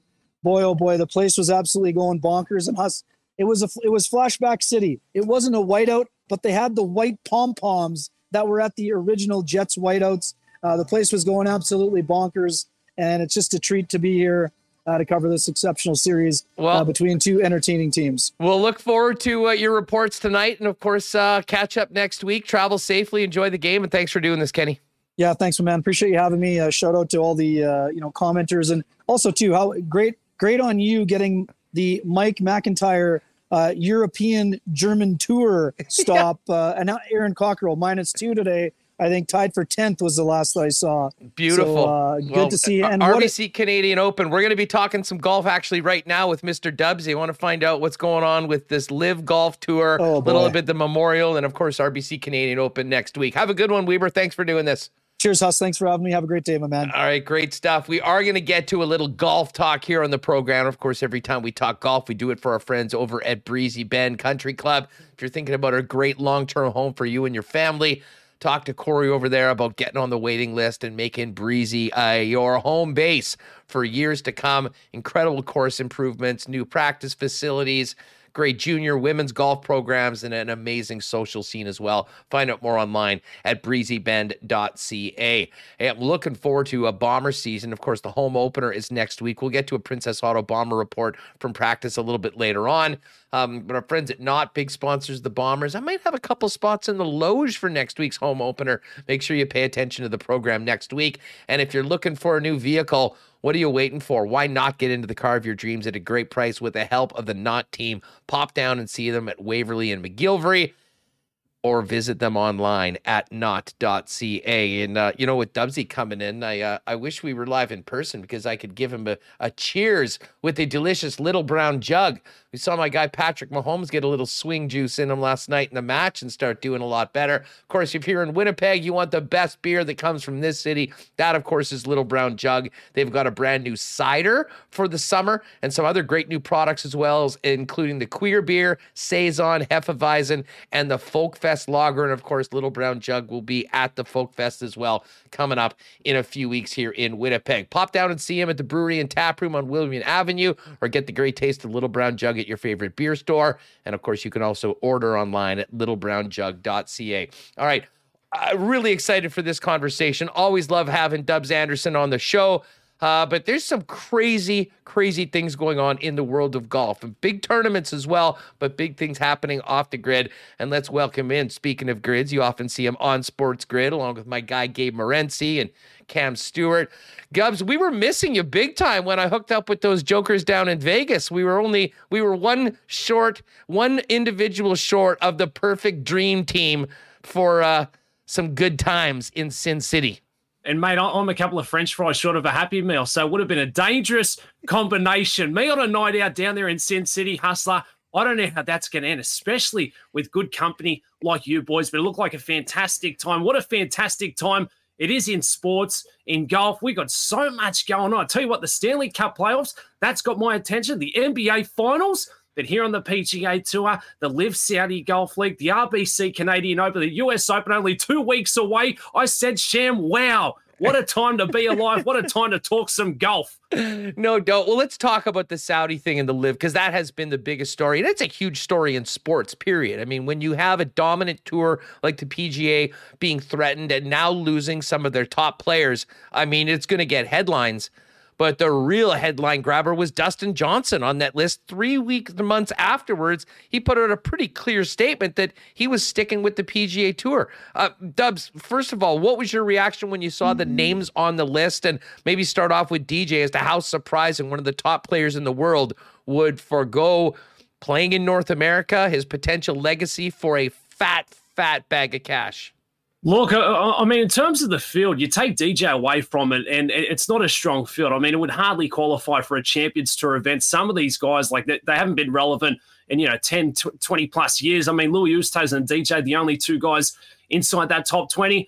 For DJ, I mean, I hate to call him a sellout, but it is what it is. I mean, he is chasing the bag, and you can imagine the money that's been thrown at him. They're talking between $100 and $130 million. And look, DJ, he's only 37 years of age, but maybe he set out and accomplished everything he had to. He got to world number one. He's won a Masters. He's married to Paulina Gretzky. What an achievement that is. 24-time winner on the PGA Tour. He's made over $75 million in career earnings. Now, for all these guys out there playing on the PGA Tour, it's not about winning majors and chasing legacy. Some of them, it's just a job. They're very good at it. So why not? I mean, you look at what he's got to go up against here. 47 other guys, 54 whole events. He's only going to play 8 times a year. He's going to make way much more playing in those 8 events than out here on the PGA Tour, struggling to even make cuts. And look, from what I've seen the last 12 months, I don't think DJ is all focused on winning a lot of golf tournaments. I think maybe he's happy just collecting the bag, showing up. If his best stuff turns up, happy days. If not, he couldn't care less. I mean, he hasn't won since that Masters, more than 2 years ago. So I totally get it. The curveball was that he told us, I'm not about it. I'm all in on the PGA Tour. Surprise, surprise. Can you blame him? And remember that banger from back in the day, Hustler? It's only in the beginning. Mate, what a way. It sounded much better than Dubsy seen it, but this is a wake-up call for the PGA Tour. And you look at some of the events we're playing for this week, the Memorial, Jack's Place, the Milkshakes bring all the boys to the yard. I mean, it's half the prize pool of going over to London we're going to see next week. So some of these guys, I'm not shocked. Taylor Gooch, another guy, a young guy, just a recent winner on the PGA Tour. Chase the bag, boys. Why not? Some of the amateurs, Hustler, $250K just for showing up. I know where I'd be going. I heard Chase Koepka's getting $6 million to come over, maybe just because of his last name. Chase Koepka, there you go. I've seen Chase in action. He can play, but I mean, talk about playing off that brother's, last name. But look, I question the longevity of it. Obviously, they've got a lot of money pumping it in from the back end, but for me, it's going to come down to broadcast. Are they going to be able to bring eyeballs on it? Because look, if it goes for a year, 2 years, it's very much got that feel of an exhibition match. Don't get me started. We saw one of those yesterday down there in Las Vegas. It's a non-event, Hustler. I mean, I'd rather watch the guys at the country club on a Saturday afternoon after, putting down 10 White Claws. That's how much interest I've got in this one. But it is what it is. The PGA Tour, they're not going to be too happy. And do they have a leg to stand on? Players are now subject to disciplinary action. What does that mean? I mean, they're not going to be banned from the US Open in 2 weeks. So where do they go? I mean, in the past, they've been allowed to play any tour they want, and now they're not.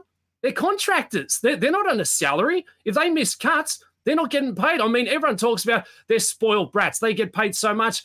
Yes, they're well looked after, especially the top 20 in the world. But look at some of these other guys, like a Kevin Stadler, the smallest son of the great Craig Stadler. What's he made? $6,000 this season on the PGA Tour. A lot of guys are out there struggling to make a career in golf. Don't get me started about the poor caddies. So it's a lot of opportunities for a lot of young guys. I see that side of the argument. I'm not behind sports washing in any way. All these other sports are doing it. The F1 goes over there, the tennis, the horse racing, but it's a sign of the times, and I totally get it for some of these big names. And there's still 5 spots open. Mickelson could be one of them. Yeah, I mean, I think we all expect Phil to be that other guy that wasn't officially on that list, and that's a whole bigger story with the book coming out and everything that he's dealing with behind the scenes. Dubs, is there a potential? I mean, we know where the PGA stands on this, and they would love to do everything they can to prevent this from succeeding and going forward. And maybe the most effective way to do that would be to prevent participation in the major championships, which they don't control. Is that realistic? I mean, is there the potential that the guys that went over won't be invited to Augusta if they qualify, or the PGA Championship, or the R&A?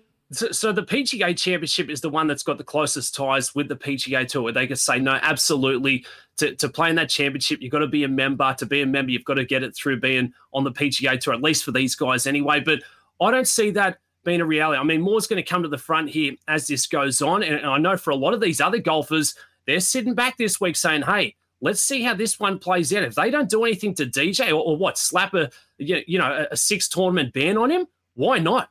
Why not do it? Miss out on what? The Barbasol Classic? Who cares when you can make that kind of cheddar? So I'm very interested to see the stance the PGA Tour takes. For me, I really don't see how they can stonewall these guys from at least playing in the major championships. And I think for all these guys who are partaking in that first event, they're owning all the consequences. Okay, if I'm going to be suspended, if I'm going to be blacklisted playing from the PGA Tour, so be it. And for most of the guys, they're over that 40-year mark, which is, the golden age on the PGA Tour. They're happy with it. And that's why we're seeing a lot of foreign players. I mean, some of the names in this thing, Richard Bland, Matty Jones, Martin Keimer, Lee Westwood, talk about yesterday's heroes. Yeah, well, I mean, Sergio's in there as well. Well, while you bring that up, Ian Poulter as well, far more of the bigger names, at least, were coming from Europe. Why do you think that is, and what does this do to the DP European Tour going forward? How much of a threat is this to Europe before it really affects the PGA Tour here in North America? Mate, very good point. Like some of these other international tours are already struggling. You think the PGA Tour is doing it tough. The DP World Tour is going to take a massive blow from this, and they're in cahoots with the PGA Tour now. I mean, the Asian Tour, I think they're more closely aligned with the Live Golf League. So I think it's going to have, a major effect, especially down, at some of the weaker events that in terms of field strength, they're not going to be great. But for the foreign guys, I mean, they're sick of traveling. They don't want to leave, the UK to come over to the States, especially if they're not based here down in Florida. So why not make more money for little investment? It's a no-brainer for them. They're not tied here with the PGA Tour. And for the PGA Tour, a lot of these young guys, they looked up and it's Tiger Woods. We're chasing legacy. But I turn it to, 3 or 4 years away. If the big cat's not around, some of these young guys are like, okay, majors are great, but why would I not go do this? And I can make X amount of dollars. It's a no-brainer for them. So legacy is one thing. Not all these guys are chasing it. Dubs Anderson with us talking about the Live Golf Tour and what this means for the world of golf. At the same time, we got a hell of a field right now for Jack's tourney in Memorial. You were right. The milkshake and the legend of the Golden Bear does bring an incredible group out. And just checking out the top of the leaderboard, our guy Cam Smith, great star. He's sort of been up and down a little bit lately. I'm on him this week. And Cameron Young, after that great performance at the PGA, right in the mix as well. And of course, Will Zalatoris, he's one shot off the lead. Will gets so close, just the putter does not do him in favors in the toughest times. What is it about the Memorial, though? This course, the history of it, Jack Nicklaus that brings out and often puts together some of the best action of the year outside of the major championships. Yeah, I mean, obviously just being Jack Nicklaus, that's going to bring all the biggest names to the tournament. It's a great golf course, 2 weeks out from the next major, so it's somewhat usually the final tune-up. You look at all the past winners here, it's all your heavy hitters, Cantlays, John Rahms, DeChambeaus, and this is where John Rahm was famously DQ'd, forced to withdraw, I should say, last year after 54 holes in the lead. He was never going to lose that event. They come to him and say, mate, you've got the old COVID, see you later. So Rahm's going to be motivated coming back into this one, but fantastic leaderboard. Cameron Young's up top. Luke Liss, Cam Smith, the Aussie mullet. I actually wasn't big on Cam Smith. I'm big on course history. He's played here 6 times before. He's only made the cut 2 of those, but here he is. I mean, all the short game in the world. A Canadian I'm big on. I think I harped on about him last time coming up here, Corey Connors. This guy is built for the tougher golf courses on the biggest stages. He's only got 1 win to his name, but the second win is coming. I grabbed a slice of him at 50-1. And for my young Willie Zalatoris, I mean, he needs the old protein powder with the milkshakes this week, but that putting stroke, that could haunt houses, mate. We know what we saw at that Sunday at the PGA Championship. He keeps putting himself in the mix, but for me, now it's scar tissue. We know how good he is tee to green, but the putter has to start showing up. And right now, he gets more uncomfortable the closer he gets to the hole. I think the breakthrough win will come, but a bit of situational awareness. I love him when he's 3 or 4 shots back on a Sunday afternoon when he can freewheel it and he's not the guy up top. He's not comfortable being that man. It's the same for Rory McIlroy. Doesn't like being that guy. Not everyone's all about it. Dubs, that little tip you gave out for Corey Connors is looking pretty good right now. He's 4 under, 1 shot back through 9 holes, and still has another 9 to maybe get up to the top of the leaderboard. So hope you maybe had a little first-round leader sprinkle on him as well. He's a heck of a player. Heck of a player. He's a ball striker, and that's going to be rewarded this week. And Hustler, you know how I do, mate. Of course I champion all my best bets. You never hear about the dud bets, though, the ones that don't get in contention. Dubsy just gives the old highlight reel, if you will. So if Corey Connors gets in the mix, you're going to hear about it on Sunday afternoon. If not, absolutely crickets. Dubs, next week, RBC Canadian Open next week. When are we going to get you north of the border to come join us here for one of those big events? Don't forget about President's Cup in Montreal coming up as well. That will be the party. Mate, I've been traveling a little too much. I'd love to get up to Toronto. I've only had nothing but a good time. I was meant to be at Memorial this week. I'm meant to be in Vegas next week. And the wife tells me, she goes, no, you've been working too much. You can only do one or the other. She's now the ex-wife. I kid. So, no, I wish I could get up there, mate. It's going to be a great tournament. Roy McIlroy, defending champion. We haven't seen it for the last couple of years. And surprisingly, really strong field. JT's committed. Cameron Smith's going to be up there. So when everyone's talking about the Live Saudi Golf League, this is exactly what we needed for the RBC Canadian Open. Great golf course, great people, and some of the best, I say, sports fans, golf fans, all come from up north, up there in Canada. Great spot. Love what you boys are doing. Cannot wait, and say hi to our favorite other Canadians, Cam and Gabe, when you hook up with them very soon. Dubs, you're the best. We love having you on the program. Thanks for doing this, and enjoy the action this weekend. You too, my man. Let's have ourselves a weekend and back some winners. Let's go. There it is. Follow on Twitter at Dubs Anderson. And if you're familiar with the Sports Grid channel, Dubs is on there all the time, often with our boys Gabe and Cam as well. It's at Mr. Dubsy, on Twitter, MRDUBBSIE. Dubs Anderson with us on Winnipeg Sports Talk. All right, we have to get to a little Blue Bomber practice update, which we'll do at the end of the program. I do want to give a big shout out to Nick and Nikki over at the Nick and Nikki DQ group, wonderful sponsors of ours. And listen, it's not like we have to wait for it to get to be 25 or 30 to get out and get blizzards. I think we know that is the treat 12 months a year. But it sure would be nice to get a little better ice cream weather. That being said, we can still go on any of the 4 Nick and Nikki DQs and try not just a blizzard, but a royal blizzard with a chocolate or peanut butter filling and one of the amazing new stack burgers that are there. Visit them at one of their 4 locations, DQ Niverville, DQ Northgate, DQ Polo Park, and DQ St. Anne's. And if you do need a cake for an upcoming event, you're going to want to hit them up on Instagram at DQ Manitoba. Let them know what you want. They'll customize it, getting ready for you to pick up quick and easy at any of the 4 Nick and Nikki DQs. Hey, great opening week at Assiniboia Downs. Remo and I had a bit of a soft last night. Not a great night after moderately successful the first day. We're going to get back at it next Monday for live racing at Assiniboia Downs. And we're also working on a little bit of a WST listener and viewer night out at the Downs. Of course, you can get out there, find out more on all of what's going on at the track at asdowns.com. And if you do want to bet on our track, as well as horses around the world, get an account over at hpibet.com. And you can wager on the big events throughout the week. And then, of course, on live racing if you're not able to get out to Assiniboia Downs. And hey, a big cheers to our friends over at Canadian Club. The countdown is on to the Blue Bomber home opener. We'll be hanging out at the Princess Auto tailgate party beforehand, but the Canadian Club will be flowing, that's for sure.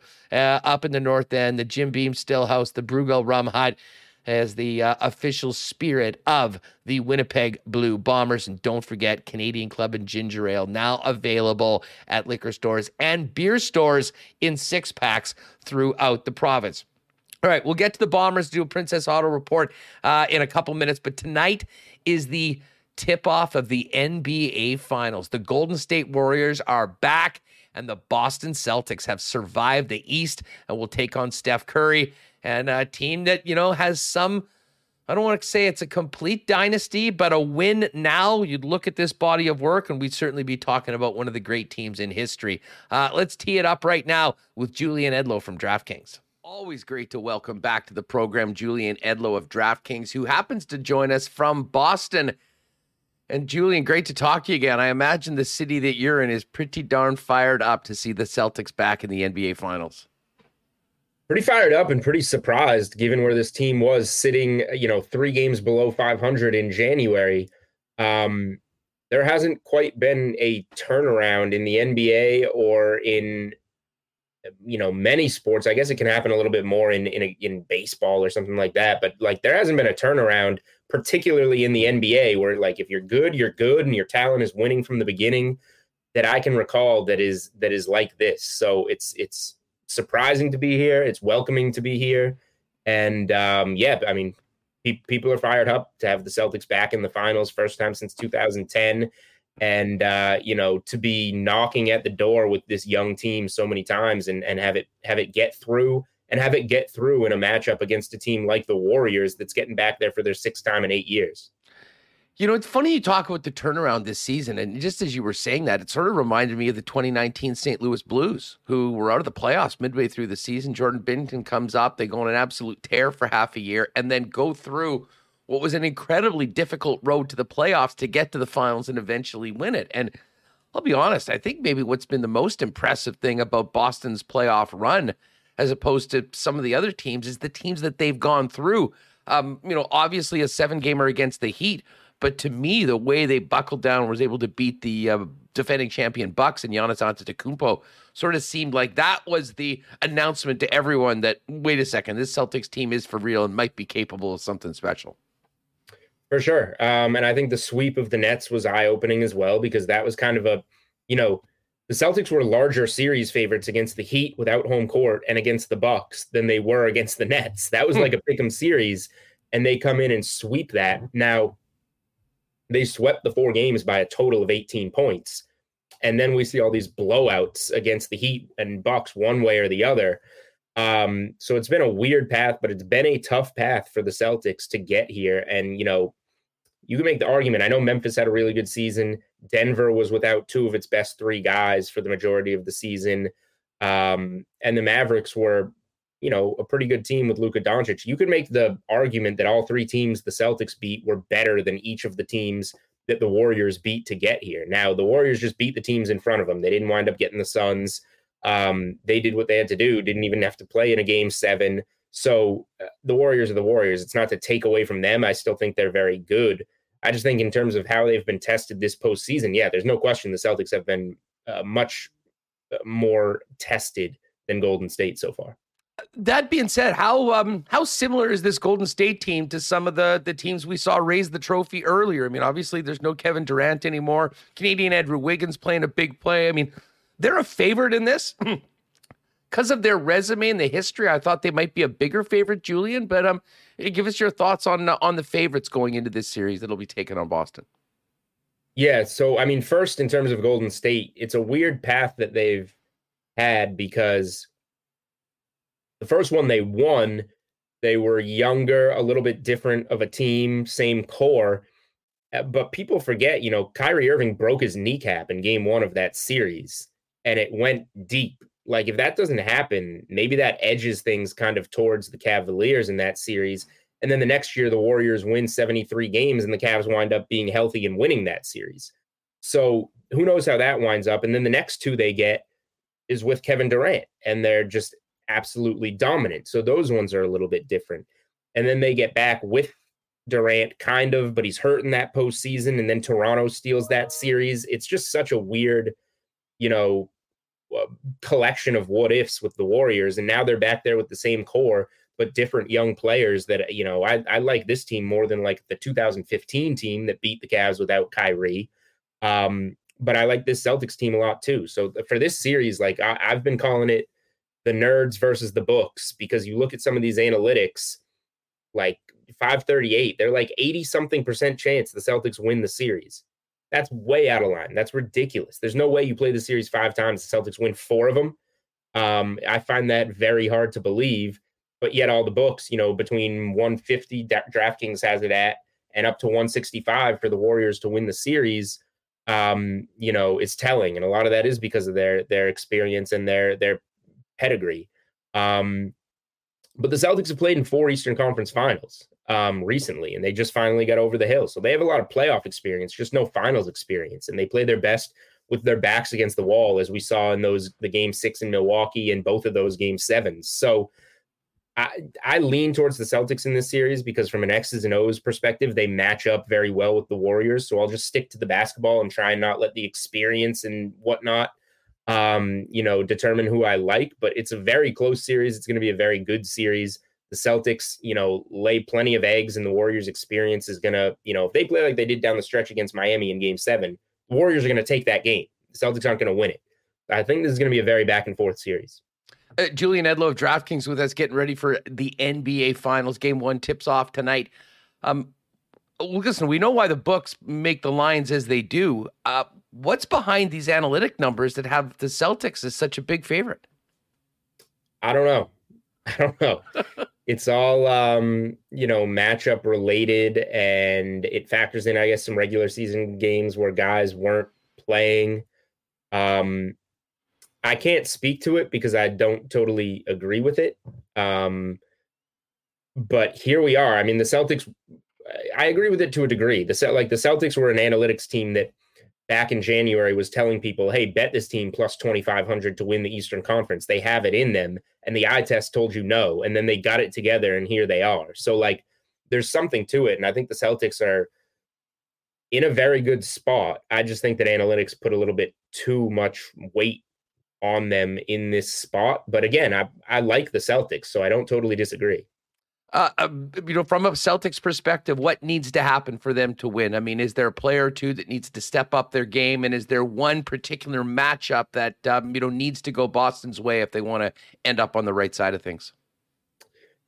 Yeah, I think it's easy. It's an easy answer, but I think star power has to come through. I don't know if this is a question you were going to ask, but people keep asking me, give me a long shot for finals MVP. There is no long shot for finals MVP on the Celtics. Marcus Smart, Al Horford, they can't win. They can't be the best player and the Celtics win this series. I don't even think Jaylen Brown can win the award. I think if you're betting on the Celtics in the series, bet some Tatum finals MVP. He's got to be 38-8 or whatever it is for the Celtics to get through against a team like the Warriors. So the stars have to be good, particularly Tatum. And he's been terrific with his just feel for the game, passing out of those double teams and knowing when to be aggressive and score. And we need to see a lot more of that against the Warriors with no lapses. And then role players have to step up as well. I think Boston's size is an issue for Golden State, and Robert Williams is certainly dinged up. He's questionable. I lean towards him missing Game 1. We'll see if he plays or not. But, Horford and Robert Williams using their size in the paint, I think is going to be key. And then there's always just the unexpected, whoever it's going to be. Derek White was great off the bench at the end of that series against Miami. Is he going to be the spark guy? Is it going to be Grant Williams? Who knows? But there are guys that are going to have to come up big. And, it's a long series. Rotations are going to change. Starting lineups could change. And the adjustments are going to be key. An experienced coach in Steve Kerr versus a rookie head coach in Ime Udoka, but a guy that has a lot of experience with San Antonio as an assistant in these situations. Julian, listen, many of us here are playing lots of DFS, and probably more so hockey and football, but hey, it's the finals, so of course there'll be DFS contests. But as DraftKings has expanded, I know the sportsbook side of things has about 1 million offerings. I mean, we won't get you to go through all of them, but is there a play or two on the board right now that sort of stands out to you that telling your buddies this might be a good thing to consider? So I think Al Horford is the key guy, both in terms of prop bets and DFS early in the series. And I say that because I think that Robert Williams is either not going to play or play an extremely limited role at the beginning of this series. And the reason I think he may not play, he's questionable. He didn't look like himself late in the Miami series. And if you sit him, then you get to sit him Sunday to Sunday, Game 2 Sunday night. You get a full week of rest for that knee, which rest is key for. So I think that Al Horford's going to play a big role. I think that Golden State has issues in the paint. So that's a guy I would consider like captaining from the DFS side for this game, when a lot of people are going to be looking Tatum, Curry, like start at Al Horford maybe, and then work your way down. And in terms of the props, I put it in my article on DK Playbook. I like Al Horford at -160 to score more points in game one than Draymond Green. Draymond Green doesn't look to score, and his scoring kind of improves as the series goes on. He gets a little more aggressive. He's a distributor early. Boston's going to give him shots, and Draymond's not going to take them. Whereas Horford might get extra minutes because of the Williams situation, extra paint touches because of the lack of size on Golden State. If you lose it what? On like a Draymond scores 8 and Horford scores 6, and it's right there for you. That's the floor. But what's the ceiling of the bet? Would anybody be surprised if Al Horford scores 18 points tonight and Draymond Green scores 4? Like, that's a very plausible outcome. I think there's a lot more ways you can win it than lose it. You got to suck up the -160 juice, but I think it's a good play. Julian, thanks so much. Can't wait for tip-off tonight. Really appreciate it. And thanks as well. Always love having the guys from DraftKings on the program. Yeah, of course. Anytime. Thank you for having me. All right, thanks to Julian for coming on today from DraftKings. Yeah, NBA Finals Game 1 tonight between the Celtics and the Warriors.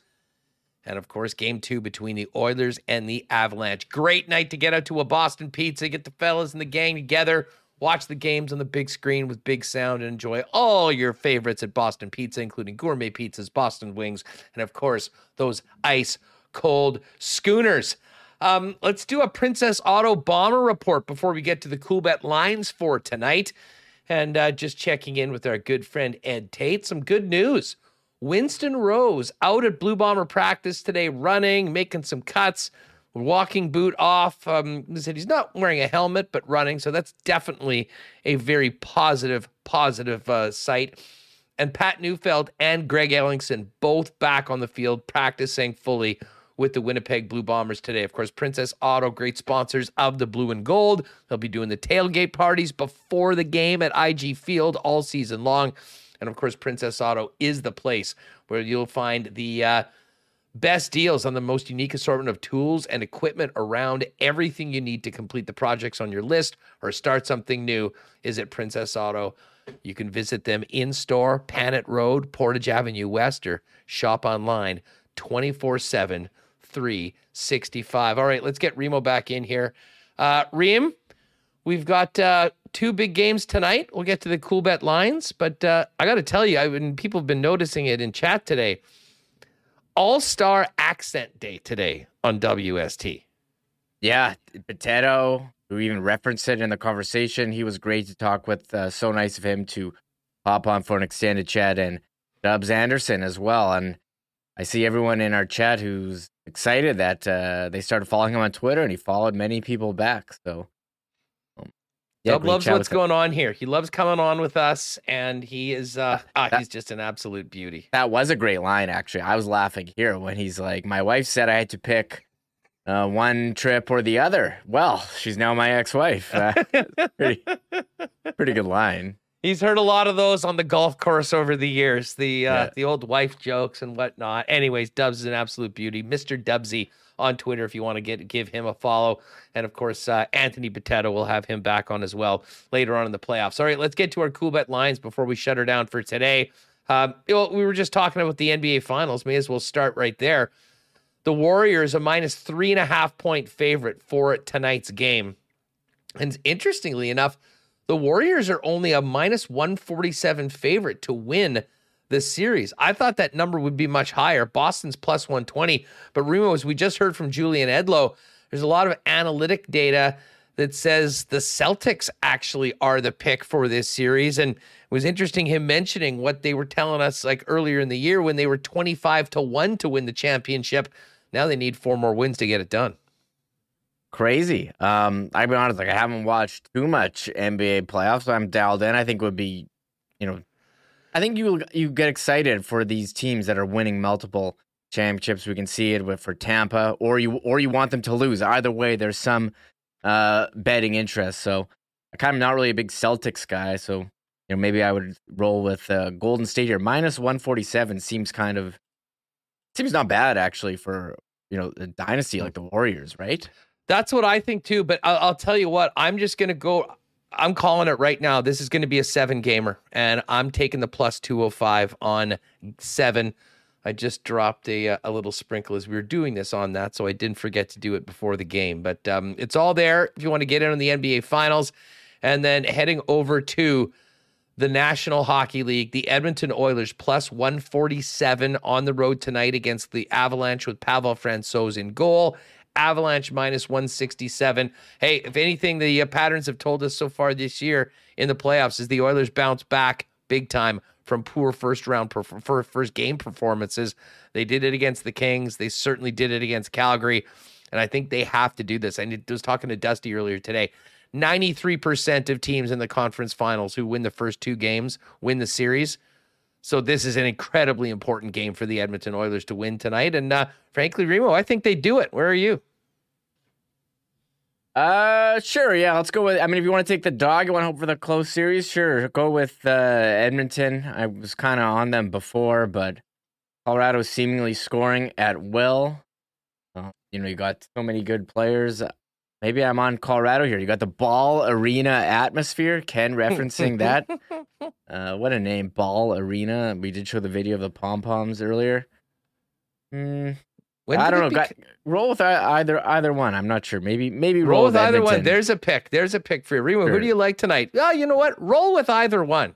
I'm more of a props guy. It seems like if you pick the over on any player points or goals, you're looking to win the total at 7. Minus 139. Minus 139 on the over at 7 right now. We will see a 7.5. We will see a 7.5 before this series is over. And to be honest, I'm surprised that we're not seeing that tonight. As far as the series goes, if you do think that the Oilers have it in them to come back and win, plus 335 on the series total, Avalanche minus 455. And then just quickly, the Lightning and Rangers, we sort of were mentioning yesterday that the Lightning did lose game number 1. That might be the time to jump in on them. Lightning plus 103 to win the series. Rangers minus 120 after their first big win at home. Well, we were saying that if you wanted to get value in the Lightning, wait for them to lose the first game and then bet them. So plus 103 is not bad, but I don't know, maybe the Rangers opening some eyes, and we did see the numbers. We've said them, but the rested team versus the team playing the 7-game series. But this isn't some ordinary team who's rested like Tampa. This is, 2-time Cup champion. So yeah, and Tampa's favored tomorrow at minus 127 in the game as well. Again, you can check out all these lines over at coolbet.com. Use the promo code WST on your first deposit for a 100% bonus up to $200. You like my pick there? Pick whoever you want. It could go either way. Could go either way. Maybe go on either side. The most milk toast lame. That wasn't even an attempt at a pick. No, you didn't even couch it. That wasn't. Well, how about here? How about Makar? Yeah, give us a prop or two. Let's go. Makar plus 220 to score. I don't know. Ooh. It seems like there's a lot of goals. He's got a lot of them. Well, I would love that because Lock Shop, I gave out Makar over 1.5 goals for the series at minus 125. He's got one. He's already got one, so that would be nice. Cash that ticket and get forward. Anyways, all the props are available. McKinnon plus 105 to score. Draisaitl plus 115. McDavid plus 122 at the top of the list. I've never seen a number this high to score a point. McDavid minus 769. That's out of control. And more than 4-1 to not get one. Yeah, that's ridiculous, though. Look at some of these numbers down here. So that's an interesting one. The point props. If you want to score, how about Kadri too? He was decent. Val. What was that? Plus 190 for Kadri or Hyman even. I don't think that's nice. Listen, Pavel Francouz, I'm going to be on some Oiler props tonight. Zach Hyman plus 190. Evander Kane's plus 154, and it sounds like he's going to be rolling back with the big boys again, so that might be a good look. Anyways, you can go through them all, check it. Bet responsibly if you are going to sprinkle on the game tonight, but it's all there with our friends over at coolbet.com. Tomorrow on the show, Brandon Rowicki's going to join us. We'll have more on the Stanley Cup playoffs, of course, heading into the weekend. And I'm really looking forward to having Gareth Wheeler, who, of course, is the voice of Canada soccer on One Soccer. The match against Iran was canceled due to, I guess, political reasons, but Canada will be playing a friendly against a team they're quite familiar with, Panama. So we'll find out more on the Canadian men's soccer team and what is going on with the lads as they get ready for the World Cup tomorrow. And of course, we'll have the latest on the Winnipeg Blue Bombers training camp heading into the weekend, and hockey as well with the 2 conference championship series now underway, and of course the NBA finals as well. Great show today, man. Yeah, lots I to just want get to. to. Before we go, I just want to hit these couple NFL notes. Sorry, we didn't mention it yesterday. John Madden on the cover of Madden 23. No brainer. Yeah, no brainer. Here's the here. I'll pull it up right here. We got the original Madden one, and then this year's all Madden. So going back to the OG, I mean, you can't really get mad about this.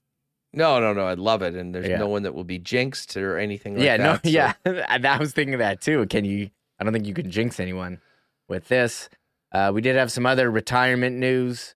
Ryan Fitzpatrick announcing hanging them up. Great career. I'll believe that, by the way, when we get to like week 7 or 8 and he's not on a roster or anything like that. Well, someone's going to get hurt and you could call him up. You know, he can sling the ball. Absolutely. It's magic. He's had a great look. And do I see this? Frank Gore? Yeah, Frank Gore officially hung him up as well. Speaking of not believing it till I see it, like when we get to week 1 and Frank Gore is not in the backfield or on the bench of some team, then I believe it. The most durable warrior in the backfield, maybe in NFL history. I love the conversations whether Frank Gore is a Hall of Famer. To me, his longevity, frankly, makes him a Hall of Famer, although he was never the best in the league, really at any point. But the fact that he did it for 16 years at a position where guys usually are in and out in 2 or 3, he has had one of the most incredible careers in NFL history. There's no doubt about it. And I remember, didn't he have a crazy knee injury as well in college? Yeah, in Miami, in Miami. And you thought, okay, he tore it twice, and you thought, oh yeah, this guy's, had such a promising shot, and here he is playing, forever in the NFL and signing a 1-day contract, retiring as a 49er. And speaking of running backs, I was really sad to see this yesterday. Marion Barber, 3, passing away yesterday. He was awesome with the Cowboys, Pro Bowl 2007. And it was very sad to see just another NFL player having difficulties health-wise after their career. And you just see this way too often. And hits to the head, injuries. Marion Barber was such a stud, with one of the great nicknames in football as well, Marion the Barbarian, and he was an absolute battering ram from the backfield for the Cowboys during his time in the National Football League. So really sad, and that's another one. Jeff Gladney, former first-round pick of the Vikings, died at age 25 last week in a car accident. He was let go under some pretty bad circumstances by the Vikings when he was accused of some sort of a domestic assault, and had resurfaced with the Arizona Cardinals, trying to get his life and his career back on track. And unfortunately, he's gone as well. But the news of yesterday of Marion Barber, I think, caught a lot of people off guard. A very popular player for the Dallas Cowboys during his time in the National Football League. All right, gang. Well, that's going to do it for us. Great job by Michael Remus, and thanks to all of our guests today. Great to have Anthony Bitetto back on the program, Ken Wiebe, the always popular Mr. Dubs Anderson, and Julian Edlow teeing up tonight's Game 1 between the Warriors and the Celtics. Tomorrow, we'll have the latest on the Winnipeg Blue Bombers. We'll talk some NHL playoffs and Jets offseason with Brandon Rowicki, and we'll check in with Canada's men's soccer team and Gareth Wheeler, amongst more. And of course, you know what Friday means, folks. Marbles. Speaking of marbles, you got to be subscribed to win. Great to see everyone with us. Before you go, make sure you've hit that red subscribe button. And by the way, give us a thumbs up as well to help us spread the channel. That's going to do it for us. Thanks to all the sponsors that make Winnipeg Sports Talk happen each and every day, and all of you for joining us once again. We'll see you tomorrow for a 1 p.m. live edition on YouTube, finishing up with another Winnipeg Sports Talk marble race. This has been the Thursday edition of WST. Enjoy the games tonight, and we'll see you tomorrow. Oh, my God! Oh! Shut it down! Let's go home! Thanks for tuning in to Winnipeg Sports Talk Daily. Make sure to subscribe on YouTube and your favorite podcast feed at winnipegsportstalk.com.